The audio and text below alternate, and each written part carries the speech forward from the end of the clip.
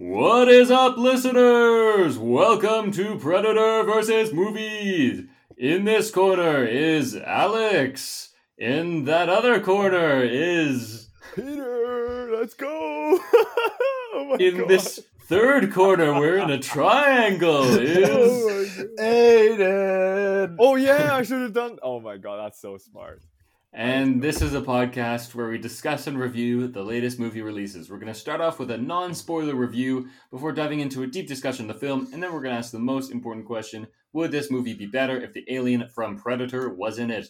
This week, we're going to be reviewing Creed 3. Before we get into it, we're going to do some news.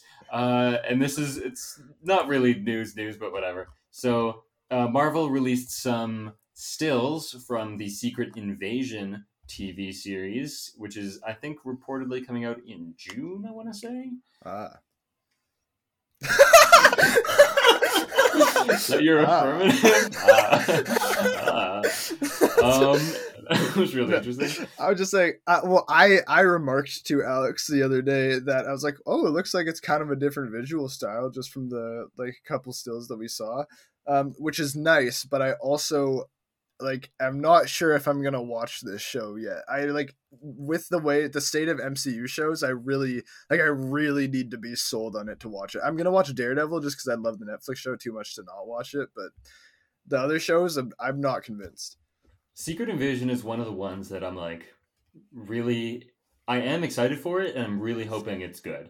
I think it has the potential to be Marvel's Andor. It's very street level. There's no superheroes. It's Nick Fury, it's Maria Hill, and other kind of spy agency characters. Olivia Colman is in this, Emilia Clarke is in this. I think the Secret Invasion storyline is just so interesting, and that paranoia element, which is a staple of that Cold War spy thriller kind of genre, that I think they could do something really cool with that. And it's like an invasion, but it's secret. Shh, don't tell anyone. I think the one thing that could maybe topple the series is the Skrulls themselves. I do worry that I don't know how much can you do in a TV series with what they're just gonna have the Cockney accents and they're just gonna be the how in the movie. What? Which movie are in the which in the Marvel. movie? Yeah, in Captain Marvel, they're just it was Ben Mendelsohn, right?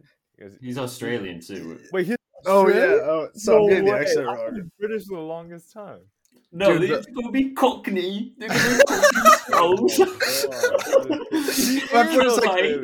Are they gonna try to set up this super serious conflict and then just shoehorn in jokes like that, where it's but they're silly British guys or whatever? I have no idea what you're talking about. I don't remember Captain Marvel that well. Don't worry about it.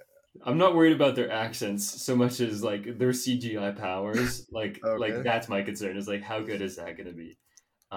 Also, Secret Invasion is this sprawling story in the comics that incorporates all of the heroes, and I'm thinking it has 6-part TV series. I don't know what we're getting out of this, but it's only 6 episodes. Or I don't know how many, but wow. the TV series are 6 to 9. That's kind of the framework we're working with. Except Daredevil is allegedly 22 or something. 18. I think it's 18. What the fuck? And they're 40 minutes, right?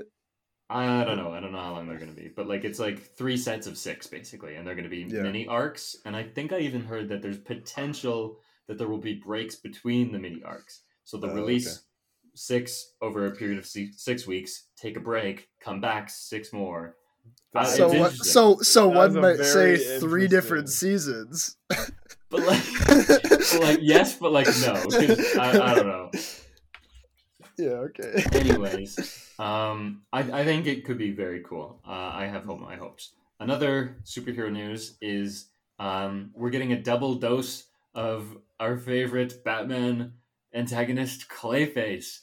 Clayface is rumored to be one of the antagonists of the Batman Part 2, Matt Reeves' Batman's films, and also potentially a solo kind of film, maybe akin to like how the Joker films operate. Oh yeah.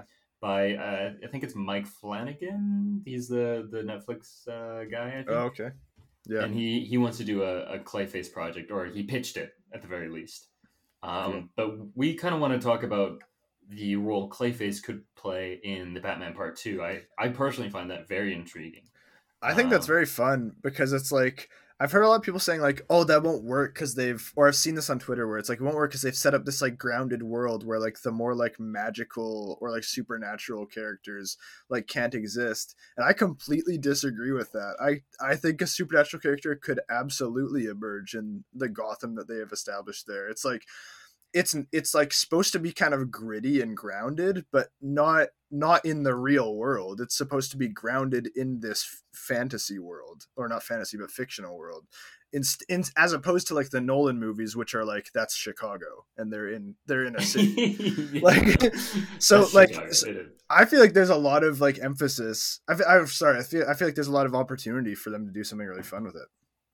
Yeah, I mean, I'm not a Clayface purist by any mark, so I personally do not care if he is just like a weird guy who likes clay kind of thing.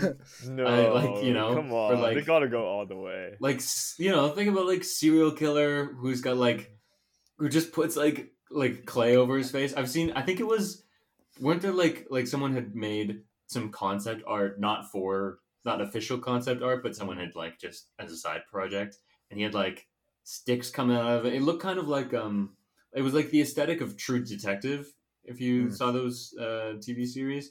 So very like out in the boondocks, kind of like eerie. I don't know, but like I thought that was really neat. So I could go either way. I think you're right. Sure. They could go mystical, and it does. If they do that, it opens the floor for other characters, which would be hard to do as grounded. So I think like Man Bat, that would be interesting to. That'd be sick as fuck. Yeah. Right.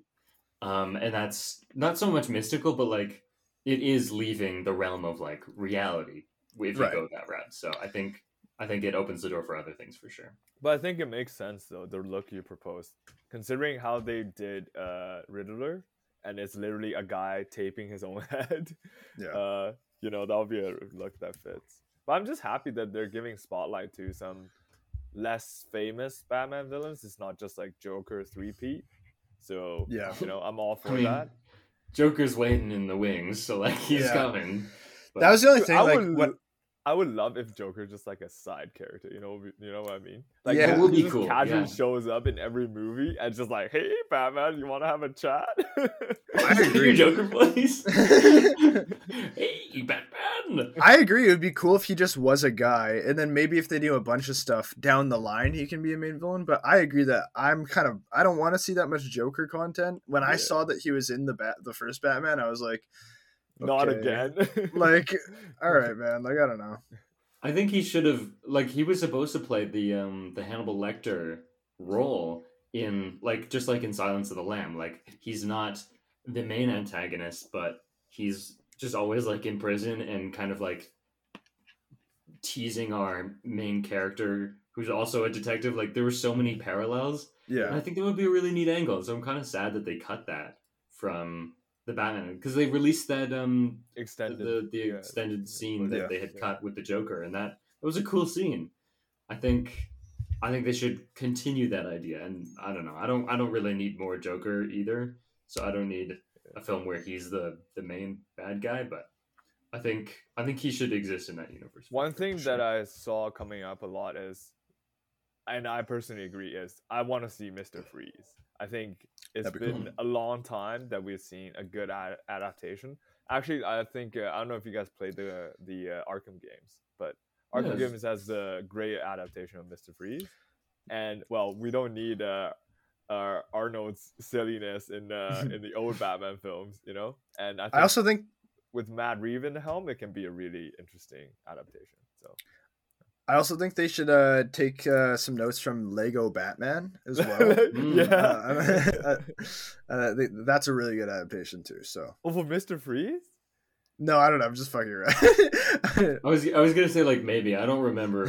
I don't remember who was in it. I played all three. I had all three Lego Batmans. Oh yeah. The first one I think was probably the best. It gets a little. Oh, I wild thought by you the were referring to the movie. Okay. Oh, there's a movie too. I forgot about that. Yeah. It was actually really funny. Yeah, it was pretty The good. Lego Batman movie. Yeah. Yeah. Yeah, You've with Will seen it. Arnett. Yeah, No, exactly. Yeah. you're right. You're Yeah. right. That is a good movie. That's a good Batman adaptation. We should revisit that. Anyways, we're gonna head into the trailer park. Vroom, vroom. Thank you, Aiden. This week we got our first look and trailer at the new Wes Anderson film, Asteroid City. My God, I'm so excited. Okay. Before this, I was like, I don't know, it's Wes Anderson. Like, I have no idea what it is, so whatever. But like, this trailer sold me. I mean, the visuals, it looks like it's a postcard. It's this like 50s alien paranoia, like the government Area 51. Love it. It is so like there's that one shot where like the aliens come down into the crater. I was like, oh yeah, we're doing this. I'm so it's like Don't Worry, Darling. I've not seen the film, so I can't comment. But yeah, maybe It's not like Don't Worry, Darling. He's joking. Okay. But I do have something to say about the trailers. Now, I'm a big Wes Anderson fan. Some of my favorite movies is from Wes Anderson. Like I love Moonrise Kingdom, Grand Budapest, Rushmore. You know, so many of them, and I really love his visual style as well. But I found one thing very interesting is after I seen the trailer of Asteroid City, I was like, yo, this movie, like visually, looks fucking fantastic. But plot-wise, I'm not that invested. So I went back to watch the trailers for the Wes Anderson movies I enjoyed. And I was like, okay, the trailers really do undersell what the movie is. Like, the movie is so much more fun and, like, vibrant than the trailer. That is my opinion. But I'm, like, after that, I was like, okay, I'm still excited. Wes Anderson is still fantastic. And we're safe. So, just want to put that out there. Yeah, I mean, my Safe. reaction... Peter declares we're safe, guys. Don't worry about it. I just want to say, like, it's like you have like favorite directors, actors, all that. You just want them to do well, you know? Yeah. And then when I first saw the trailer, I was like, is he falling off? Hopefully not. I still really like him. But then after I seen the other trailer, I was like, okay, I'm capping. It's gonna be a great movie. There's nothing to worry about. Just gotta wait and watch it in theaters.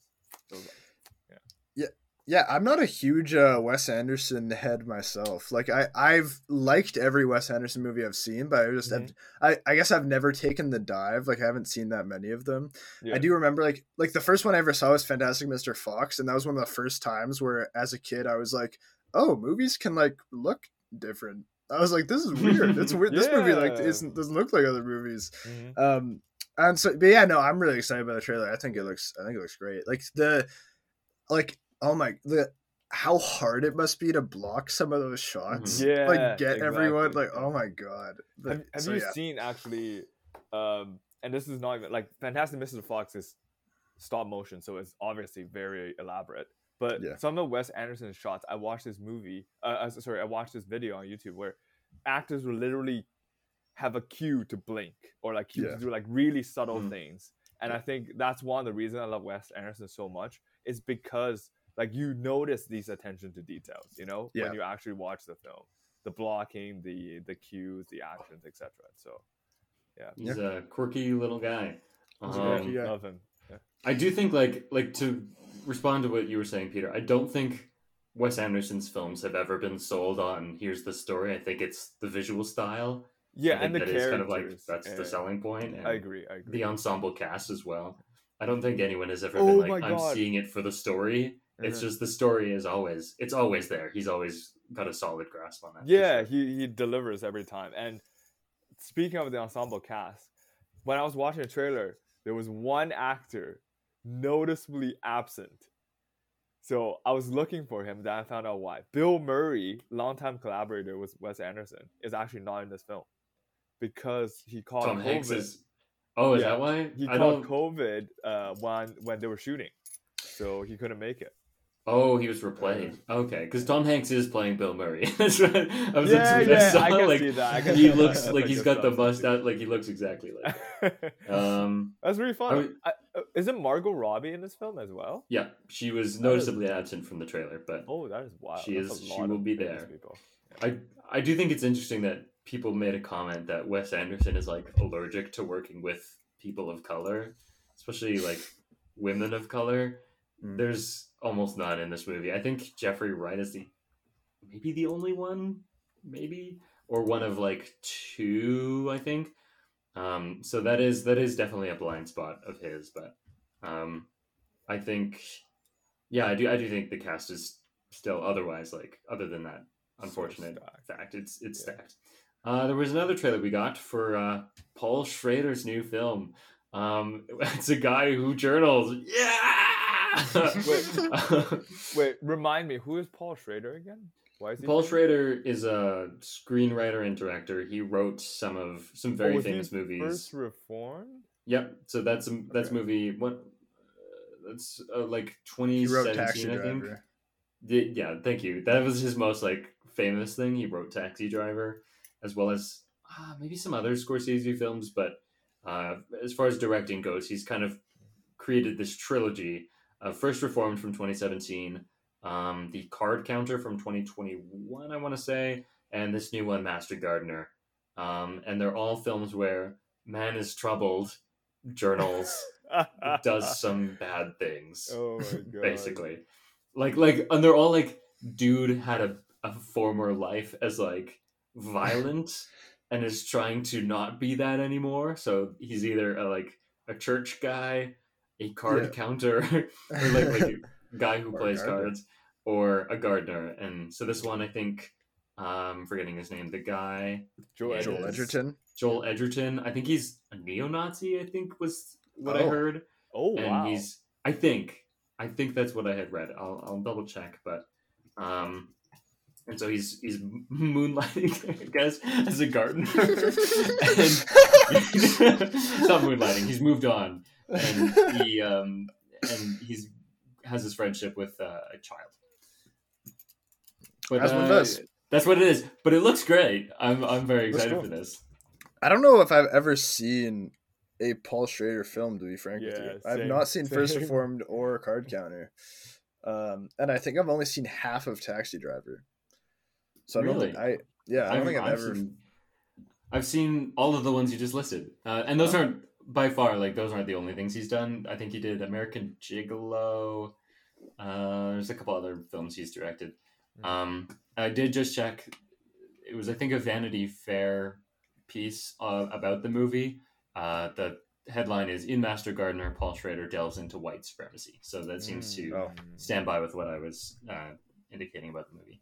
I do think First Reformed is like a masterpiece. So like, I think you should definitely go see that. There's one guy in our film class who I always think of instantly. yeah. He had recommended it, and that's why I saw it. And I was like, oh yeah. This shit rocks. Wait, why are you so excited about this film, though? If it's literally just guy trouble, journals, and sort of goes back to his past. Well, you could describe any movie like that. Yeah, like yes, Paul Schrader has gotten into a bit of a holding pattern of like making the same movie with like different book cover kind of thing. Yeah, but like Paul Schrader makes great movies. If they're a little similar, I don't really mind. I do think, like, I didn't care for the Card Counter, but that doesn't mean I won't like this next one, right? Like I kind of try to evaluate the movie on its own, and the fact that every main character is the same guy basically is just funny to me. And it's not so much like it's not so much a critique. Like, he's got his guy, like that's the guy Paul Schrader. No, that's fair. Whatever. And the trailer literally starts with him, I think, journaling, right? Yeah. Beside the lamp. Yeah. Anyways, we watched a movie this week, didn't we? We sure Aiden? did.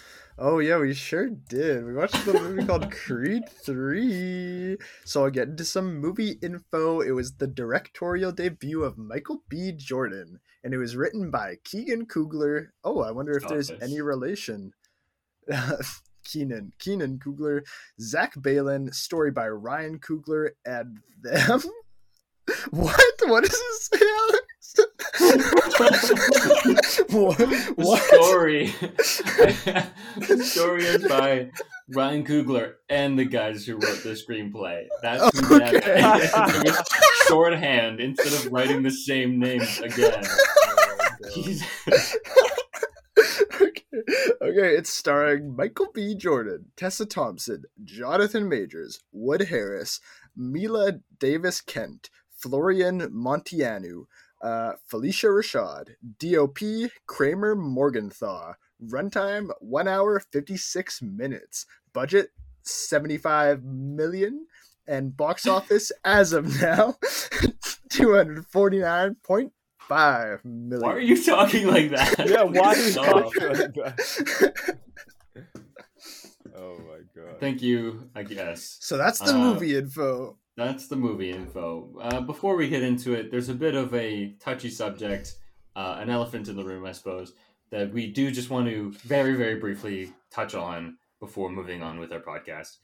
So recently, Jonathan Majors has been accused of domestic abuse allegations, and we just want to say that we hope that the victim, the woman, is okay, and maybe just like don't take what is being said at face value. I know certain things have been happening, things were recanted. Jonathan Majors was released on bail, and some text messages were released, but I think you have to look a little deeper than surface level at what is happening. So just be aware is all I'm saying, listeners. Don't be quick to turn on potential victims of abuse, especially considering how hard it is to come forward. Yeah, and just remember that the system upholds the wealthy, and it's a patriarchal system that supports men above women. So, yeah. Anyways, let's play our little game. So there's an internet website called Predacritic, an internet website. I always do this. And they give an average score out of 100 based on the reviews of just critics. And so we're going to guess where Creed 3 lands in that metric. If it gets 60 or above, it's green. If it gets 80 or above, it's labeled a must-see. If it's 60 to 45, let's say, it's yellow. And if it's below that, it's red. So we have a wheel of names that I forgot to fill out. Let's go. No wheel. Moment. Wheelie. Okay, we're spinning. We're spinning. We're spinning on it. Hey. And you motherfucker. What? You going first? No. Now it's what? That was really strange. I think it's you, Aiden, but now it's just slowly spinning. So it didn't stop, but it was definitely landing on you, and now it's just not stopping. Anyways, So it is you though. Okay, cool. I think I'm thinking 70s. Thinking 70s. That's where I'm lying right now. I really don't know. I know that I remember seeing that critics liked this one a decent amount. But I don't really know. I don't really know, to be honest with you. Stop stalling. I'm going to 73. I'm going to guess 73. 73? Okay. I should have clicked this earlier.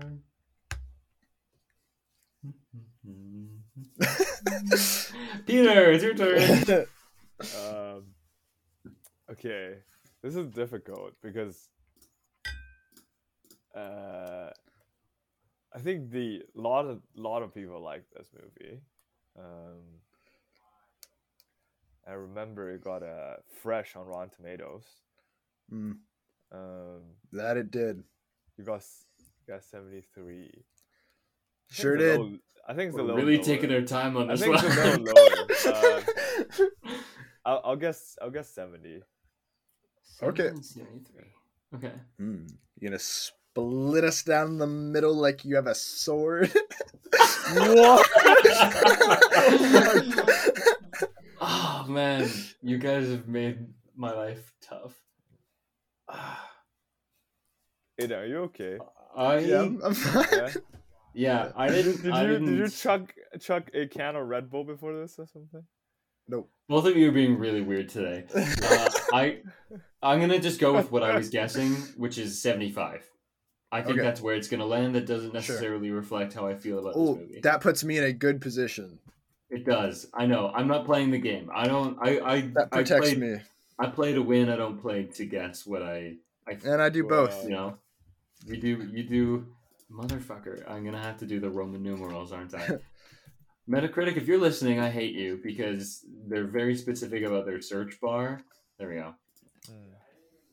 Okay, interesting. I think, if I recall correctly, Aiden wins. On the money, 73 was the exact correct score. That's 2 in a row, right? I'm so good. That's 2 for 2. And I think that means I'm next, and Peter loses by 1. I think you were 1 further away than I was. But first off, Aiden, what did you think about this movie? Non-spoilers. Yeah, I liked it. Liked it a lot, actually. I had a good time watching it. 73 is like that's right around where I'd put this movie. I think I'd give it about 3. I haven't rated it on Letterboxd yet, but I think I'd give it about 3.5 stars. And that's just like from an enjoyment thing for the most part. Like I just, what is like the contract of a Creed movie? And it's that you want to see some fun boxing, and you want to see pa pa pa, and you want to be brought up and have your emotions like sensationalized and everything. And then you want that all to come through in a big fight. And for me, this movie like delivered pretty well on that. I like the fight. I like that. It's definitely a different directorial approach than the first Creed movie, and I don't think it's not quite as polished. It's not as good as Ryan Coogler's, but I actually think this is a pretty good debut in a lot of ways for Michael B. Jordan. There are weird little things that I think are weird. I have some problems with the script that don't really subtract from my enjoyment of it too much, but they're just little things that I think are strange. I think the movie cuts away from certain scenes at weird times, like just kind of the development of the conflict is a little off to me. There's a little bit, I find that after like kind of the midpoint fight, there's a bit of the plot's a little weird. And then there are just some like little directorial things that it's like, okay, this feels awkward to me.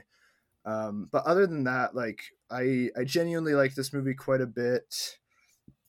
3.5 stars. I think people could have a good time watching this. I'd recommend it.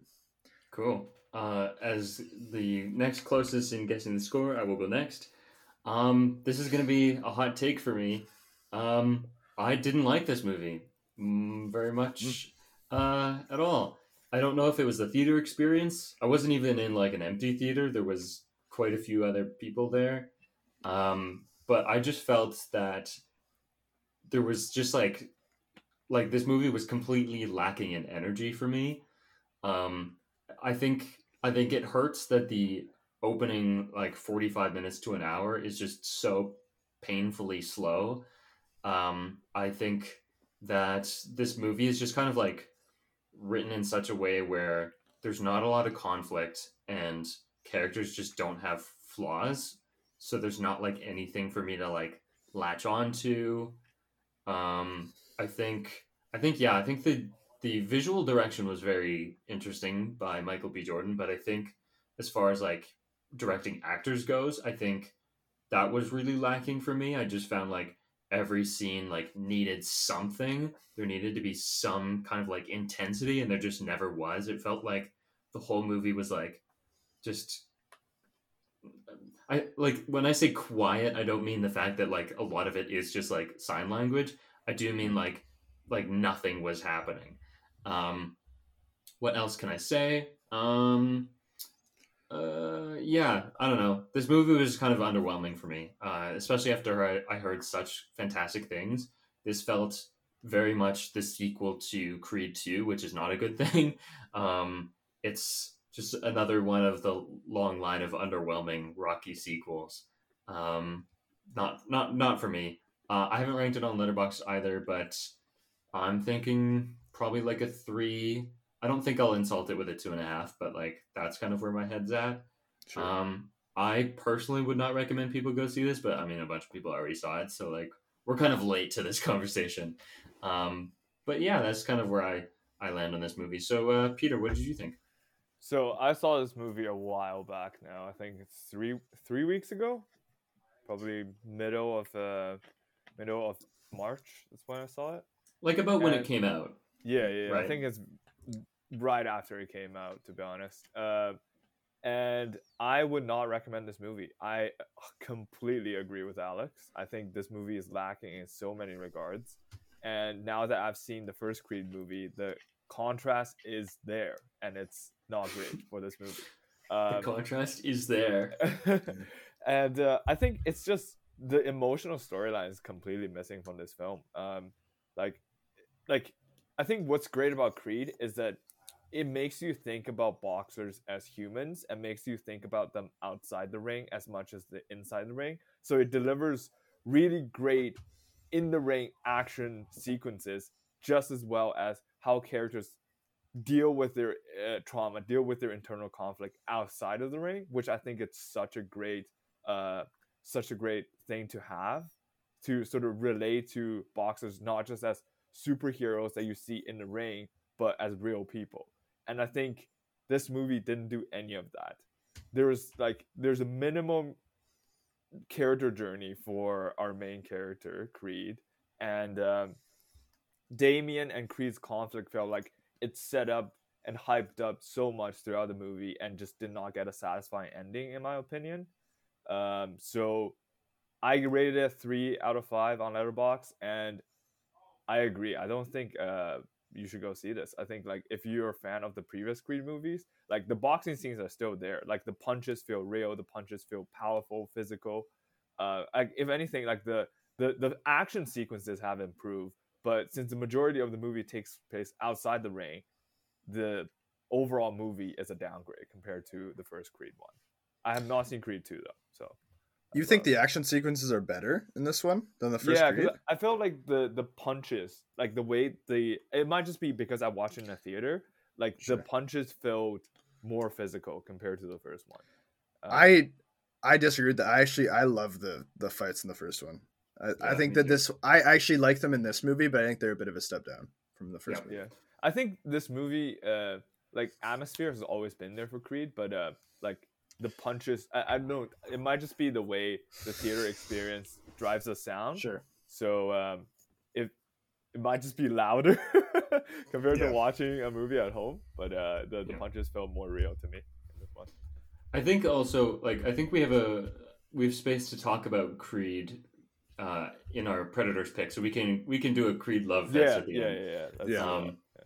But right now we have a spoiler warning. Yes. Pew pew pew pew pew pew. Wee woo wee woo. No. It's pew pew pew pew pew pew pew pew pew. Yeah.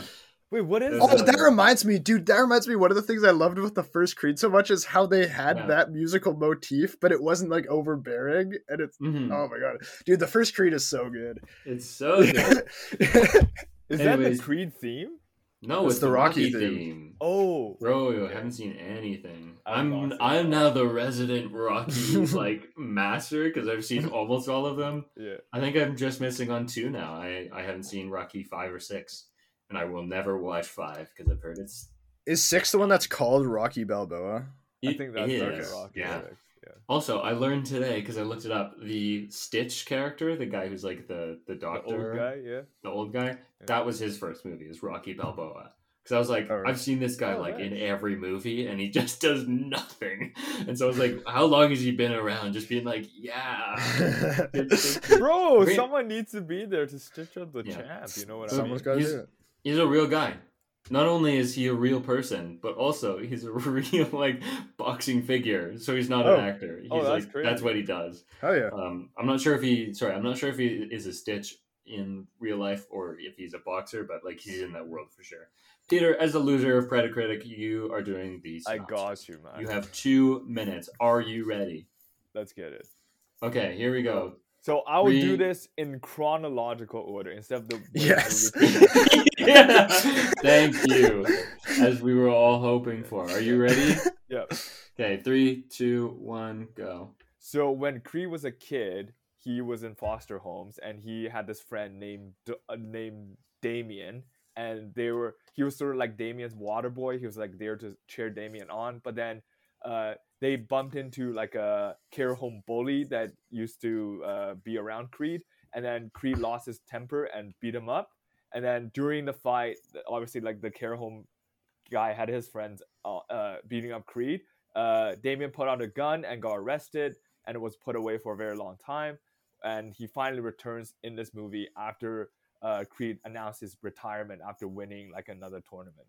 So he and Creed caught up, and then Creed sort of introduces him to the gym. He's in the gym training, and then decide to participate in a fight. Then like it's obvious from the get go that he fights dirty, he fights hard, but he is sort of like a good boxer. And then he actually sort of injures a boxer that's supposed to fight one of Creed's gym's next up and coming boxer, and so he disrupts that fight and puts him on the spot to fight the next up and coming boxer instead, and wins that fight, and then calls out Creed to challenge him for the title. And then Creed and him fights, and then it's looking dicey for Creed, but then Creed obviously comes back and knocks out Damien, and then they make up in the locker room, and then the movie ends. I think that's about it. I mean, I guess I cut the family plot, which is the mom. The mom has been suffering strokes, and eventually she died because of the stroke, and also because there's also this side plot about her hiding Damien's letter to Creed all these years, and eventually when Creed confronted her, they were both very upset, and then she died shortly after that confrontation. Yeah. Good job. I think I covered mostly everything. The most normal synopsis where we actually did it, and you had good timing for that. Yeah.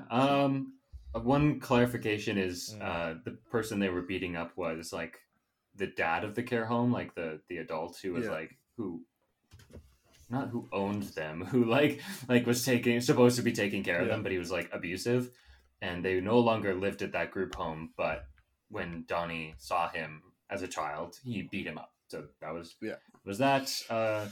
Anything also, else from you, Aiden? Damien doesn't call Michael B. Jordan out. Michael B. Jordan goes on a show and then calls him out. No, I thought Damien. It was okay. I do want to talk about. Someone called, and then I forgot. Let's talk about that. Yeah. Those two scenes, I was like, they're doing the same thing, back to back. It's one scene where he decides he's going to fight Dame, and then he goes on a talk show, just to like. It seems like he's just like putting out fires and has no intention of doing anything. Yeah. Then Dame calls the show and like goads him into challenging him to a fight. Yeah. Which is something Donnie was already going to do. I was like, I've seen this already. Like, I know you're fighting him. And I mean, we're kind of jumping ahead. I don't know if we want to hop in already, but I have a point that is like exactly regarding that. So like, I don't know do we want to just like hop into it? Sure, let's just hop into it. Sure. We're here. Let's go. Hey. So that's my point about Creed's inaction, and it basically like that comes from. We have this fight that's like somewhat around like the midpoint of the movie, and it's between Damien and Felix. And Felix, Damien and Felix, and Damien wins. And between that moment and like Act 3, when Creed is taking like the biggest action in that he has to defeat Dame. Like nothing happens. Like nothing happens between those two moments because it's like. The writers like didn't come up with anything that could happen like this. It's just like a bunch of bad things, like mom dies, problem with marriage, call out, go and talk to Dame is mean, go on show, Dame is mean, okay, we're fighting. Like it feels like what I mean is like Creed doesn't take any action. He just jumps between, okay, I went to go talk to him, there's nothing I can do now. I gotta fight him. And like they just jump right up into that, and to the point where it's like, the script is just set up in such a way that it took so long for us to get to the turn where Creed has to commit to solving the problem of getting rid of Dame and putting Dame in his place, that like it's in a really awkward position when that finally happens. I think that should have come much earlier. Yeah, I completely agree. I think this movie is just as a whole allergic to conflict, and as I might have mentioned this, but like I feel like they don't want Adonis to have character flaws in this one for some reason, which is very strange given Creed 1. His character flaws are like front and center. I do find that like yeah, like he doesn't do anything in this movie, Donnie. That is. I found that like a lot of his plot is just not talking about what happened, and I mean part of his journey is that like there's these letters that Dame had sent to Donnie when he was in jail, and the mom had hid them and never gave them to Donnie, and that is held against Donnie as if that was his fault, which is silly because clearly that was that. I know like he did still abandon Dame, but I think that specific point is kind of silly because later, Dame like after Donnie realizes this is what happened, Dame confronts him about it. He says, "You never responded to my letters," and Donnie says nothing. And it's one of those opportunities. That was a Spider-Man. That was a Spider-Man 2 moment where where Spider-Man just has to say, "No, Harry, I didn't kill your dad. He tried to kill himself." And then he tried to kill me and he accidentally killed himself. And then he's like, doesn't say that. That was frustrating. I'll give you that. Yeah, it's lazy writing where it's like conflict is built upon misunderstandings. And it's like, and when you have opportunities for characters to like clear up misunderstandings and just not doing it is very lazy. And even then, like if this is the story you want to do, I think there is character traits that they each have where even if the truth was revealed, they might not forgive him anyways. Yeah. So it would not have been the worst thing for Donnie to be like, "No, I didn't get your letters because my mom kept them." Dame is probably so angry just from like years of resentment that he might be like blinded by the rage and not listen. So I just that was a silly moment for me. But Peter, there's some things I want to say, but I won't jump the line. But honestly, like, and also the other part is, I really thought this won't just be a one and done. It's like one fight and then the conflict is resolved. Like I think the conflict got resolved way too quickly and way too easily between Adonis and Damien. It was set up to be like, okay, we can't reconcile our differences through talking or like other means, so we have to fight each other. But like I don't really see like they didn't really sell me that story. You know what I mean? Sure. Like sure, like they're both very hot tempered guys, and you don't really see Damien's struggle. He really just showed up and then found success, and then it's like, yo, you owe me all of this. This should be mine. And like I don't really see like if like there's something about like Damien opened up about his past. It's like about like he only just talked about, yo, like there's nothing in the prison cell. I still kept grinding. I still kept in shape. Like that's so simple. That is, I want to see the struggles that he's been through. I want to see why he's so angry, why he wants to fight the world, to make the story more convincing and to sort of build up the conflict between him and Adonis. That's what I want to see. It looks like Aiden's going to disagree, but I actually do agree with Peter. Yeah. This ties into my point that we'll jump back to the writing if we want, but I found that this movie was just severely lacking in Damien's side of things. I think that this movie could have taken a page out of Rocky 3, funny enough, where new opponent shows up, Clubber Lang, played by Mr. T, and he is presented as the new underdog. He is like Rocky was all those years ago, and he kind of upsets the balance because he says like, the main character, in this case it's Creed, has gotten soft because he's living this like wealthy life, and you don't know how hard it was in jail and stuff like that. So I do think that like that perspective from Dame would have been really beneficial to kind of understand why he operates the way he does. Like, yeah, the struggle of like, this is what he feels like he was owed something, and I never felt like emotionally compelled by what he was saying. I was kind of always on the outside of Dame, and that I found weakened him as a villain for me, as an antagonist, because I didn't fully understand or empathize with where he was coming from. And then the other thing I would say is like like Creed 1 and 2 is sort of like Creed proving himself and like solidifying his name in the boxing world. And then like, what do you do? Like, how do you show like the vulnerability of these boxing champs? Like how easily they can be taken down. I think that's something that I'm actually looking for in this film that I didn't really find. It's really just like, they're like, oh, he's out here to take your name from you. He's like, okay, I'll just challenge him and beat him. So it's like, they're like, I really like the world building that they have. So it's like in 1 and 2, where it's like boxing is not just boxing. There's sort of like a financial aspect. Like you put fights of big names against each other because there's financial things going around in the background. And I don't really see a lot of that in this film. Like where I want to see how vulnerable a champ can be, because that's really what Creed went through in the first and second movie. But yeah, I'll respond to it. I disagree with a lot of what you guys just said. I think like there are a couple times where you guys said like, yeah, I didn't see this thing, and there's like a specific scene where that literally happens. Like the thing you said where it's like, oh, like we didn't see the side of it where like they're trying to sell the fight and they're trying to spin it. There's a scene where they describe it and they're like, yeah. Yes. And it's like, that happens, you can say it's a bit of a stretch, sure, but it's a stretch at all of them. Like in Creed 1, it's a stretch that they would put him again, that Creed would fight at this fight. Sure. There's enough there that you're like, okay, but yeah.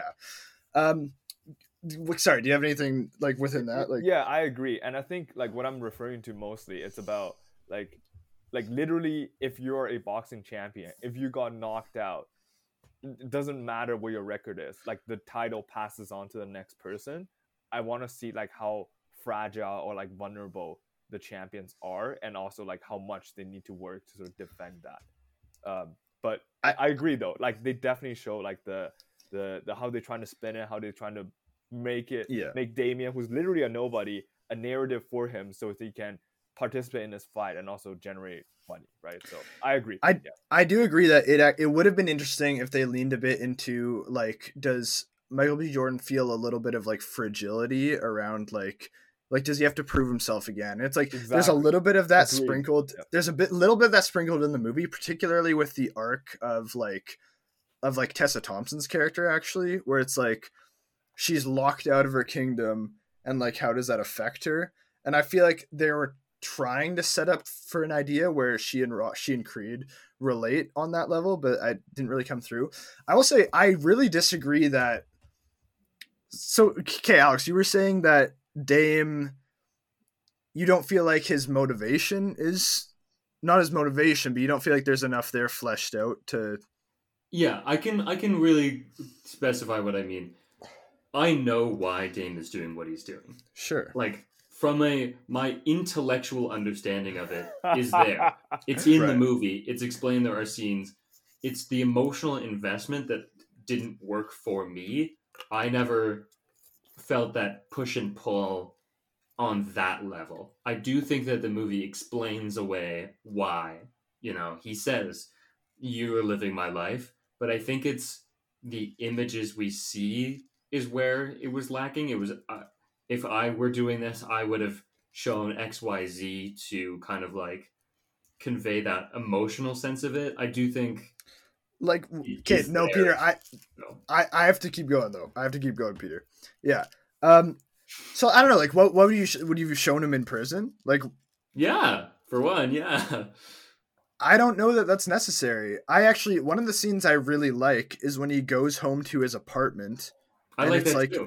And it's a shitty apartment, and he has to wash his socks on his hands and stuff, like because it really is like that's all he has, and he is completely consumed by it. I felt that come through, and I think it is scenes like that in particular. It's how he can't really talk about anything else. He can't really focus on anything else. Like, yeah, I personally did really feel that. One thing that I think would have helped, and this is we're kind of jumping around our points here, is that like there is no good reason that they don't show the whole flashback in the beginning. The point we cut away from is so random. It's like the point we cut away from is like, from what we've seen, we would have guessed that what happened is what happened. It's also the trailer, right? We know the whole time. But even ignoring the trailer, like, we saw the gun and we saw the fight and we know one of them went to jail and one of them didn't. So it's like he pulled a gun on him. That's what happened. But but what's important is that we needed to see that Michael B. Jordan ran away. We needed to see that happened. That's a really important detail. There's a line later in the movie where Dame says to him, "Oh, run away like you always do." And we haven't seen that he ran away yet. And so it's like what are you talking about? And then it's like a couple scenes later where we see the flashback and I will add the very sick shot where it's like the wide angle and the long shadow and he's running away. I think that's cool. That was nice. Dude, it's almost like the beginning of Ant-Man and the Wasp: Quantumania, where they showed half the flashback. Yeah. Oh yeah. No, I completely agree. Like, I think it's like making a secret for no reason. Whereas if you had just told us, like, it infers what happens in later scenes. It's that background information that you need to know that changes what a scene means. And by taking it away, the scenes in like Act 2 mean less because, like Aiden said, that example was perfect. He says, run away, and we don't know that yet, though. And when it comes back, and it's like, it's just so random. If there's a scene where he needs to like confess what happened, if we knew what had happened already, that scene still works because it works better. He's confessing. Yes, it does work better. Yeah. He's actually confessing it now, and it's the idea that it weighs on him. It doesn't. We can't empathize with that situation because it's not weighing on us. We don't know the information. We're on the outside, and it only works if something is weighing on a character. We need to be in on that, or it doesn't sell.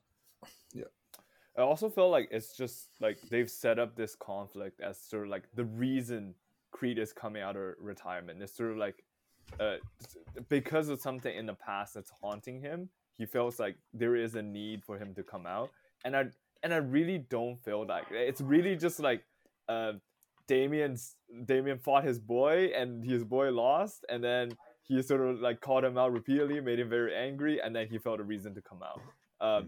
Like, I feel like if that's fleshed out a little bit more, that would be amazing. Sort of like how that is affecting him in his personal life, how that's affecting him mentally, to give him the valid reason to come out of retirement, because he really does have no reason. He's successful. He doesn't need to risk his career and his title. So he needs a really good reason to come out. And I feel like the movie didn't give one. So I will say the movie, I do agree with that. I think the movie is trying to give a reason, and that's trying to say like people around here are saying like, oh, Creed is washed, like whatever. Exactly. It's like we didn't see that. We don't know that's happening. You're just telling us that's happening, but like whatever. Like, so I honestly think a lot of these movies' problems are solved is if you just like you take the first 40 minutes or so and you make that 20 minutes and everything that happened like is just pulled back in the timeline and happens earlier. And that way, like, I think Dame needs to be established as definitively the villain earlier. Michael B. Jordan needs to commit to like getting back in the ring, or like that has to be his central internal conflict. Whereas what it currently is just an inability. He doesn't want to fight. So here's the other thing I'll say was you guys were saying he doesn't have much internal conflict. He doesn't want to fight Dame because he doesn't want to address the past. And by fighting Dame, that's what he's doing. And so like that's I thought that actually was a really interesting idea. And I think that that's a good thing to keep in there. But like, and so like, it's not until he can open up to his wife that he can even begin to actually fight the demons of his past. And like, literally, like that's what it is, I think. No, that's an interesting angle. Yeah. But I also want to jump really quickly back to the flashback thing. It reminded me a lot of another Michael B. Jordan movie, the first Black Panther movie, which is the same thing. It opens on a flashback, and we don't see the most important bit of information in the flashback. Like Black Panther 1 is such a better movie if we see that T'Chaka killed his brother in the beginning. It's a better movie. That's debatable. No, that I think that's 100% true, because that movie, like, because then we go through that whole movie, which is a lot of it is about like, oh, he was this great man, and like, oh, like a lot of it is about Black Panther having to like deal with the fact that this legacy, this thing he upholded, is actually like somewhat tainted or whatever. And like we have to carry that with us. But And this, isn't it no, more no, no, no, cool- nope. Peter. And in this movie, it's a similar thing. Whereas if we see that this guy who we know to be this fighter and this warrior was once someone who ran, then we make the connection in our heads that like, what if the guy who runs away is still within him? Like we just do have that in our mind because we see that first. It's just like a connection thing. Not only that, the Black Panther scene also like ends randomly. Like the scene cuts away at the most random part. Yeah. So like that parallel is actually very smart. I watched a YouTube video not too long ago that was examining this as a wider Marvel problem. They do this all the time. So their example was actually Shang-Chi. There's the secret that Shang-Chi did dirty like shit for his dad, like and like killed people, and that's a secret that's weighing on him, and we don't reveal that until way too far along, and it's always at the same spot. I think it's like the just going into the third act kind of zone, and so it's kind of like a flaw of like modern blockbusters these days. It's just they keep doing it and it never works. Yeah. Well, I think like honestly, the Black Panther one, I thought it worked for me personally. Like finding out this information as a character finds out, I think that's cool. But I do agree though, like a lot of blockbusters sort of have this sort of lack of information for the audience to use that as like a big reveal. I don't like it when character knows about it and you don't know about it, and then they make a big deal out of it. You know, I think that's really bad. It's literally like, okay, it's literally we're hiding information from the audience and use this like, oh, surprise, guess what they did in their past type of thing, you know. But I thought Black Panther one was fine. You know, I'm open to see like how it works if you know it didn't do that, but like to me personally, it was fine when I watched it. Yeah. Okay, we need to choose a new point. Why don't we? Do we get all the points about writing and stuff like that? Is there anything else we wanted to discuss? I want to quickly say that there are other scenes that also cut away very randomly. There's one, namely when Dame first comes to the gym and he first gets an opportunity to spar Felix, I think, and they go in, they're about to fight, cut away. It's like, what happened? Like it's pretty important to know what is Dame at a point where he realistically can fight. Like, is he contending with this guy? That's important to know. It's important to see like how people reacted to that. It's important to see like how Dame took away from that. Like, it's important to see how Creed would react in whatever situation. And we just kind of learn about it after the fact later. And that's really weird. There are other scenes like that, specifically in the beginning, that cut away before I feel like they get to the main point, and then we kind of have the main point of the scene explained to us later, and it's like, oh, okay, that's what that was. Yeah, that's. I don't know what you're talking about. I don't remember that. Yeah, I don't remember much. It does happen. If that happened, that's a big. I believe you. Yeah, I do believe you. Yeah. I do want to bring up something else though. I think Creed won the battle too easily. Like, I would love to see, like when they were in the big third act fight, I was totally thinking that, oh, Creed is gonna fall in this one. Like, Creed's gonna get knocked down, and then we're gonna see him. Like, I thought that's not it. You know, I didn't check the time, but the fact that was the ending of the movie is just such a letdown of the climax. Like, I would love to see what if Creed is beaten. You know, he's risked the legacy, he's risked it all, and he got beaten. How does he bounce back? You know, the fact that he's older, he's already retired, he's out of shape compared to Damien. How does he bounce back to an opponent like that? I think that would be a really interesting conflict that we didn't really get to see. But yeah, what do you guys think on this? You do bring up a good point. I think other Rocky films, and like the better ones, have made the fighting look a lot harder for the main character. So I think Creed 1 is a great example where it's like, oh, like Creed could get his shit rocked at any point. His or like eye too. Like, oh my god. Yeah, Rocky 1 is another good example where it's like, I don't know if he's gonna make it. And then, you know, as they go along, it's like, no, I think he'll be fine. And I do think like the third act fight, I mean, I'm sure everyone is thinking about this, does some very interesting visual things to kind of Absolutely, yeah. distinguish it. Mhm. So I think we should talk about that. I mean, like while they're fighting at one point, the audience just kind of disappears, and they're just fighting each other solo. And then like kind of like weird stuff starts happening. So there's like jail bars kind of show up. It's like a dream sequence kind of thing ish. And then at one point, like police lights are kind of in the arena, and then also still trying to figure out what that was, but like a pillowcase, just something that is reminiscent of their time in the group home and getting beat on by their abusive guardian. So I think that was pretty neat. It was a cool like yeah, it's like a mental and a physical battle. Yeah, and I don't think they've done that in the Rocky franchise before, so that was kind of interesting. I thought that was interesting too, and I really liked how really liked how when it cuts away we're in round 12.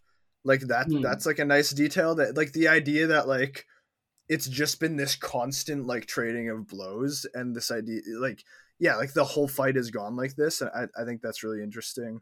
I kind of do agree with Peter though that like I think the fight is missing a beat where like Michael B. Jordan Creed is like almost going to lose, like super close to losing, and then he comes back. Like it's just, I was also waiting for that, and when he hits the final punch, it's like, okay, but he wasn't. And then he's like not that he's not that scathed. Like you were saying, like in the first Creed, it's like it feels like he's gonna die. like he gets so bad, he gets so badly beaten up that it's actually crazy. And so does the other guy. So does the guy he's fighting.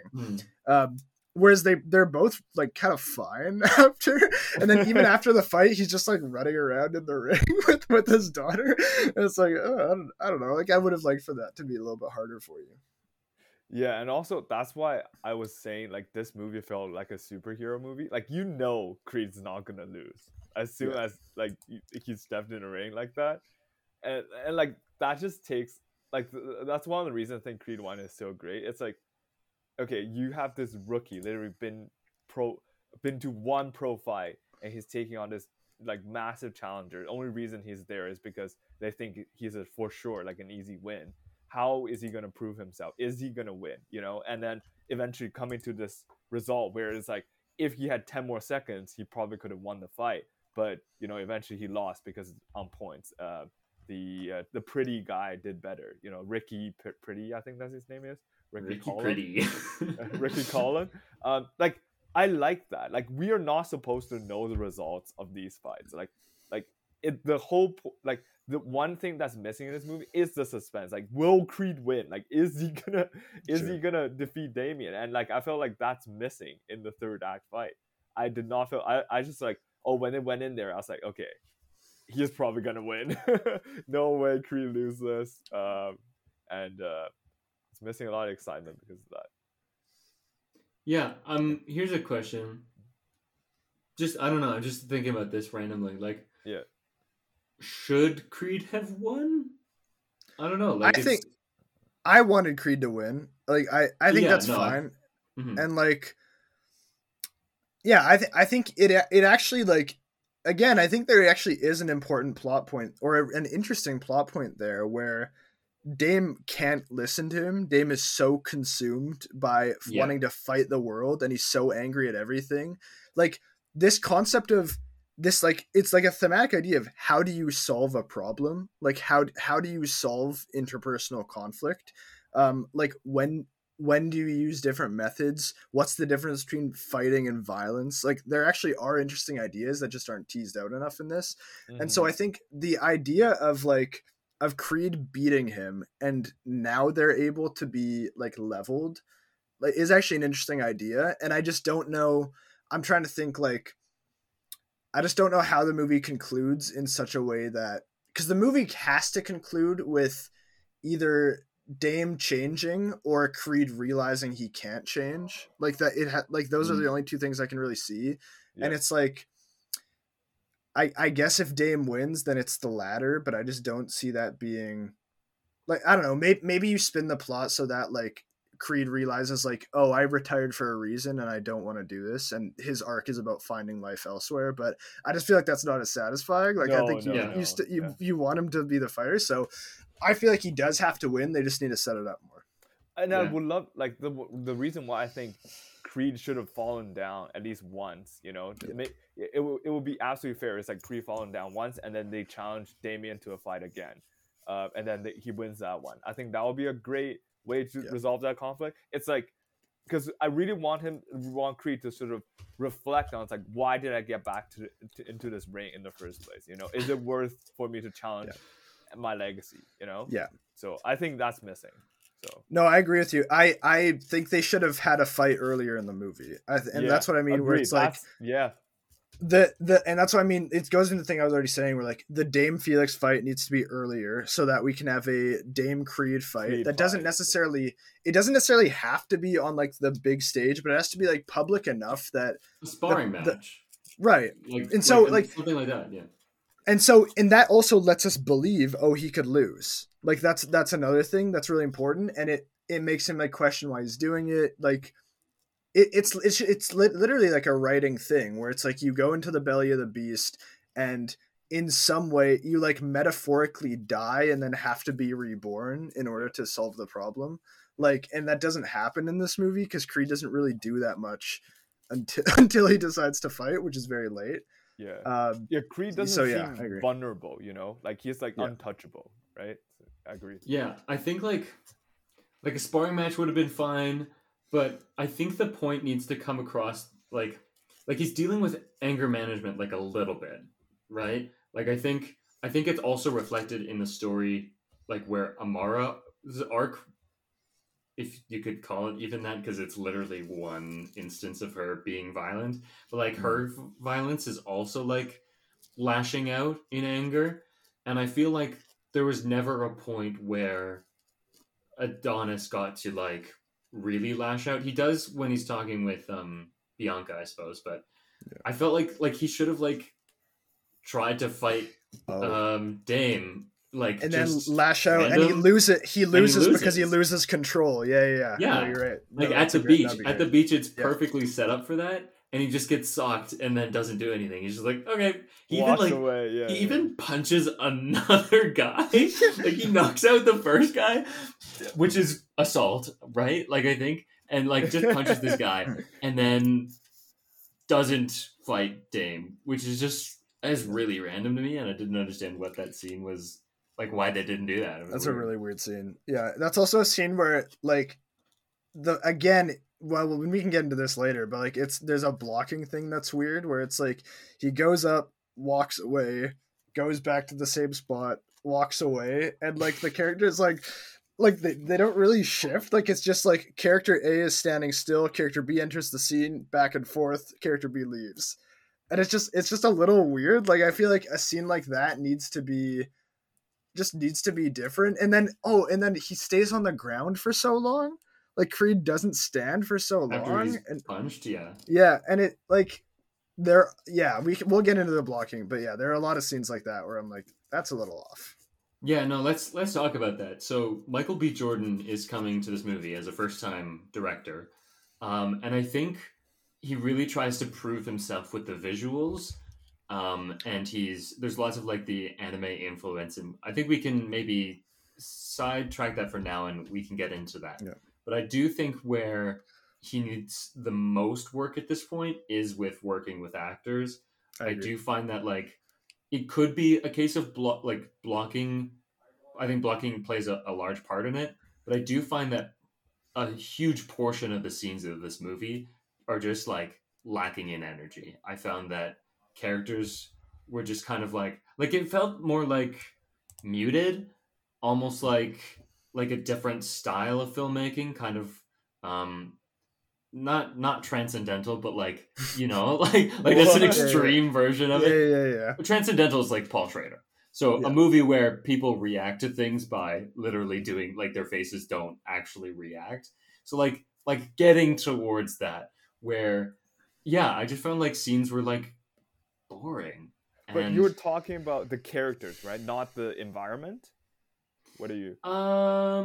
Yeah, like I don't think I had a problem with like where the scenes were set. It was more like, you know, characters are talking and the energy of a scene needs to build. And Yeah, I felt that most scenes did not do that. They all just sure. kind of plateaued and never, when I say energy, that's like volume, that's physical actions, that's emotions. And I felt like most scenes did not get like an emotional rise out of me Oh or the yeah. characters. Sure. Um, Yeah. just kind of rambling at this point. No, I genuinely agree with that. I don't know if I'd define it as energy more or less. I just think a lot of the characters feel unmotivated in the scenes. And I think Creed in particular, like one of the things that I was let down by where I think Michael B. Jordan was struggling to divide between acting and directing a little bit here, because there are a lot of scenes where like he is not performing super well and his character feels very unmotivated in the scene. Like, and there are a lot of scenes where characters are just saying things and it feels like no one put any subtext under what they're saying. Like they're just, Yeah, yeah. especially the scene where like it's Creed, the mom, and Bianca, and they're sitting on the couch near the beginning, and there's the first part of that scene. They're just kind of saying things to each other, and it feels like they're just saying things until we can get to the point of the scene. Until like instead of like you said, building up the energy, like coming into the scene where each character has a motivation and a goal, and Hmm. those goals are clashing, and because of it it leads to this break. Like every scene, like a perfect scene should follow the structure of like a whole movie, right? In terms of like there should be a catalyst, a moment of commitment, there should be like the biggest action and a climax in every scene, and a lot of the scenes are just like that happened, and I don't think it does the movie much favors. I agree with you. I think like the scene that I think of is when Jonathan Majors shows up to their house, and like the two scenes, like one where he meets Amara and one where they're just sitting on the couch at the fireplace, like nothing happens. They're just like, "Oh, do you want to go to the listening party for my new album release?" And he's like, "Yeah, sure." Yeah. Okay, that was it. No more, Yeah. nothing else other than that. Um, but what else can we say? I think Um. You go. What were you gonna say? I was gonna move on to visuals, like unless you have something for the Oh yeah, directing. we can talk about that visual specifically. I think it's not just visuals though. Like the fight choreo is very good, and obviously you have a fight choreographer, but like Mhm. it's not fair to discredit the director here too. Like clearly a lot of a work and thought put into how the camera is working with the actors specifically in the fight scenes. And I really liked it. I don't think it's as good as Creed 1. I think Creed 1 is like very, very good. And I think this is just good. Yeah, I agree with that. I think John, wrong guy. I think Michael B. Jordan is trying to do a lot of new things for the boxing Yeah. scenes. Having seen so many of these Rocky movies now, I can be like, oh, that's new. The way I think it was more handheld this time, and definitely I don't know. more like, or I don't know how to It's explain it, like Creed. I shaky. know what you mean. Like Creed 1 is, it feels like the camera reacts in a more like instant and like fast way. Like the camera will jump in instead of We like, get very close for sure. Like the yeah. proximity to characters is much closer, I think. It's also like Um, I think the camera reacts harder to punches, if that makes sense. And I think that's a thing that's really interesting because Creed 1 is very freehand. It's very, very freehand. yeah, yeah, But yeah, this one is a bit different. It feels like heightened freehand. And I don't know how to explain that, but yeah. yeah. No, no, I agree. Like there's more shake to it, I suppose. Yeah. Um, yeah, no, because you're right. I'm sure Creed is also using a lot of handheld shots, but I mean, also like the shots that everybody thinks of are probably the one wide two shot in the change room where they're looking at each other and there's the Yeah. different color temperature. Like that was pretty sick. I That was pretty literally I sick. said out loud, I said, "Oh, that's fun." I knew that was coming, so like I was like, Yeah. oh, there it is. Yeah. And then of course there's like the anime inspired shots. So the double The punch is punch. pretty Yeah. awesome. I love the double Um, punch. Yeah. I think maybe even more than that, I liked the one where he gets punched in the stomach and the sweat flies off his back. Yeah. I was like, I like that. That feels like Yeah. an impact. That feels like oh, even better. I actually really like the fight at the beginning. Some of the stuff they do. So like Yeah. where he's fighting Pretty yeah, Ricky yeah. Conlon again, and like And he he's like, sees the back. it's like the Flash like Speed Force mode, Yeah. like he's super Yeah. speed, boom, and you feel like the Or- shock waves on his skin. Yeah. I was like, It was whoa. just like you know the Guy Ritchie Sherlock Holmes movies. Yes. It was a little bit like that too, discombobulate. where he's like ran through the simulation and he's like haha, and then he goes. But I thought it was, I really liked it. I thought it was really fun. Yeah, That man, those movies are a trip. The Sherlock Holmes one where it's like, yeah, he's like doing the math and he's like, oh, if he does this and this, he's doing Yeah. math. Oh man, Sherlock Holmes is always funny. Yeah. Anything else for the directing? Peter, do you have any thoughts? Honestly, like, Fascinating. hey, dude, like I have so much respect for people who act and direct at the same time. Yeah. You know, I just think it's an incredible achievement that Michael B was able to do that. I do want to say like I don't think he's I don't think he's done like a short. I don't think he's done anything before this, right? Yeah, I don't think so. So it's like it's pretty good for your first thing. Like yeah, it like I really like I don't like we've been ragging on it a little bit, but like honestly, I think it's pretty good. I have one thing that isn't really directing. It's just like it's sort of directing, and it's my thing on shallow focus where so like they're shooting on anamorphic lenses for a lot of it, which means that things that are out of focus are generally going to be even more distorted than if it wasn't on an anamorphic lens. Like it's going to be a little even more. And they're using a super shallow focus, like the aperture is wide open. And because of that, like this might just be a pet peeve thing, but there are multiple scenes where they're talking and their eyes aren't in focus. I did notice this. Yes. Okay. So they're particularly the scene where Creed is talking to Bianca. His nose is in focus, but neither eye is. And it actually, and I was like, damn, just like crank the aperture down a little bit. And it's just like because he's moving so much that it's like, because I've literally had that same problem where it's like my aperture is too wide for the shot that I'm trying to do. I mean, it is a stylistic choice. Don't get me wrong. It's not. I just feel like it's not the right choice for like scenes where they're having a conversation and we want to focus on the characters' faces, and it's not supposed to have like a dreamlike quality to it. I just feel like, yeah, like I've made that same mistake where my aperture is too wide and like the character's eyes aren't in focus properly. And there's another one where him and Dame are talking in the diner in the beginning, and like the eye that's closest to us isn't in focus, but the other one is, and it's like I noticed that the biggest one that I noticed was the fight with Felix. Actually, I noticed that Felix wasn't in focus when he was like in his corner and kind of going like whoa or whatever. Like I was like, why are you stop moving? Like he's rocking back and forth, so he's going in and out of the plane of focus. I was like, this is really annoying. Like stay in your line. No, that was just a thing where I just feel like just deepen your focus a little bit, or it was just it was a little wrong for me. Yeah. I mean, this is kind of tied to directing. One thing that I think is really strong about this franchise is the connection between Creed and Bianca. At least for the first film.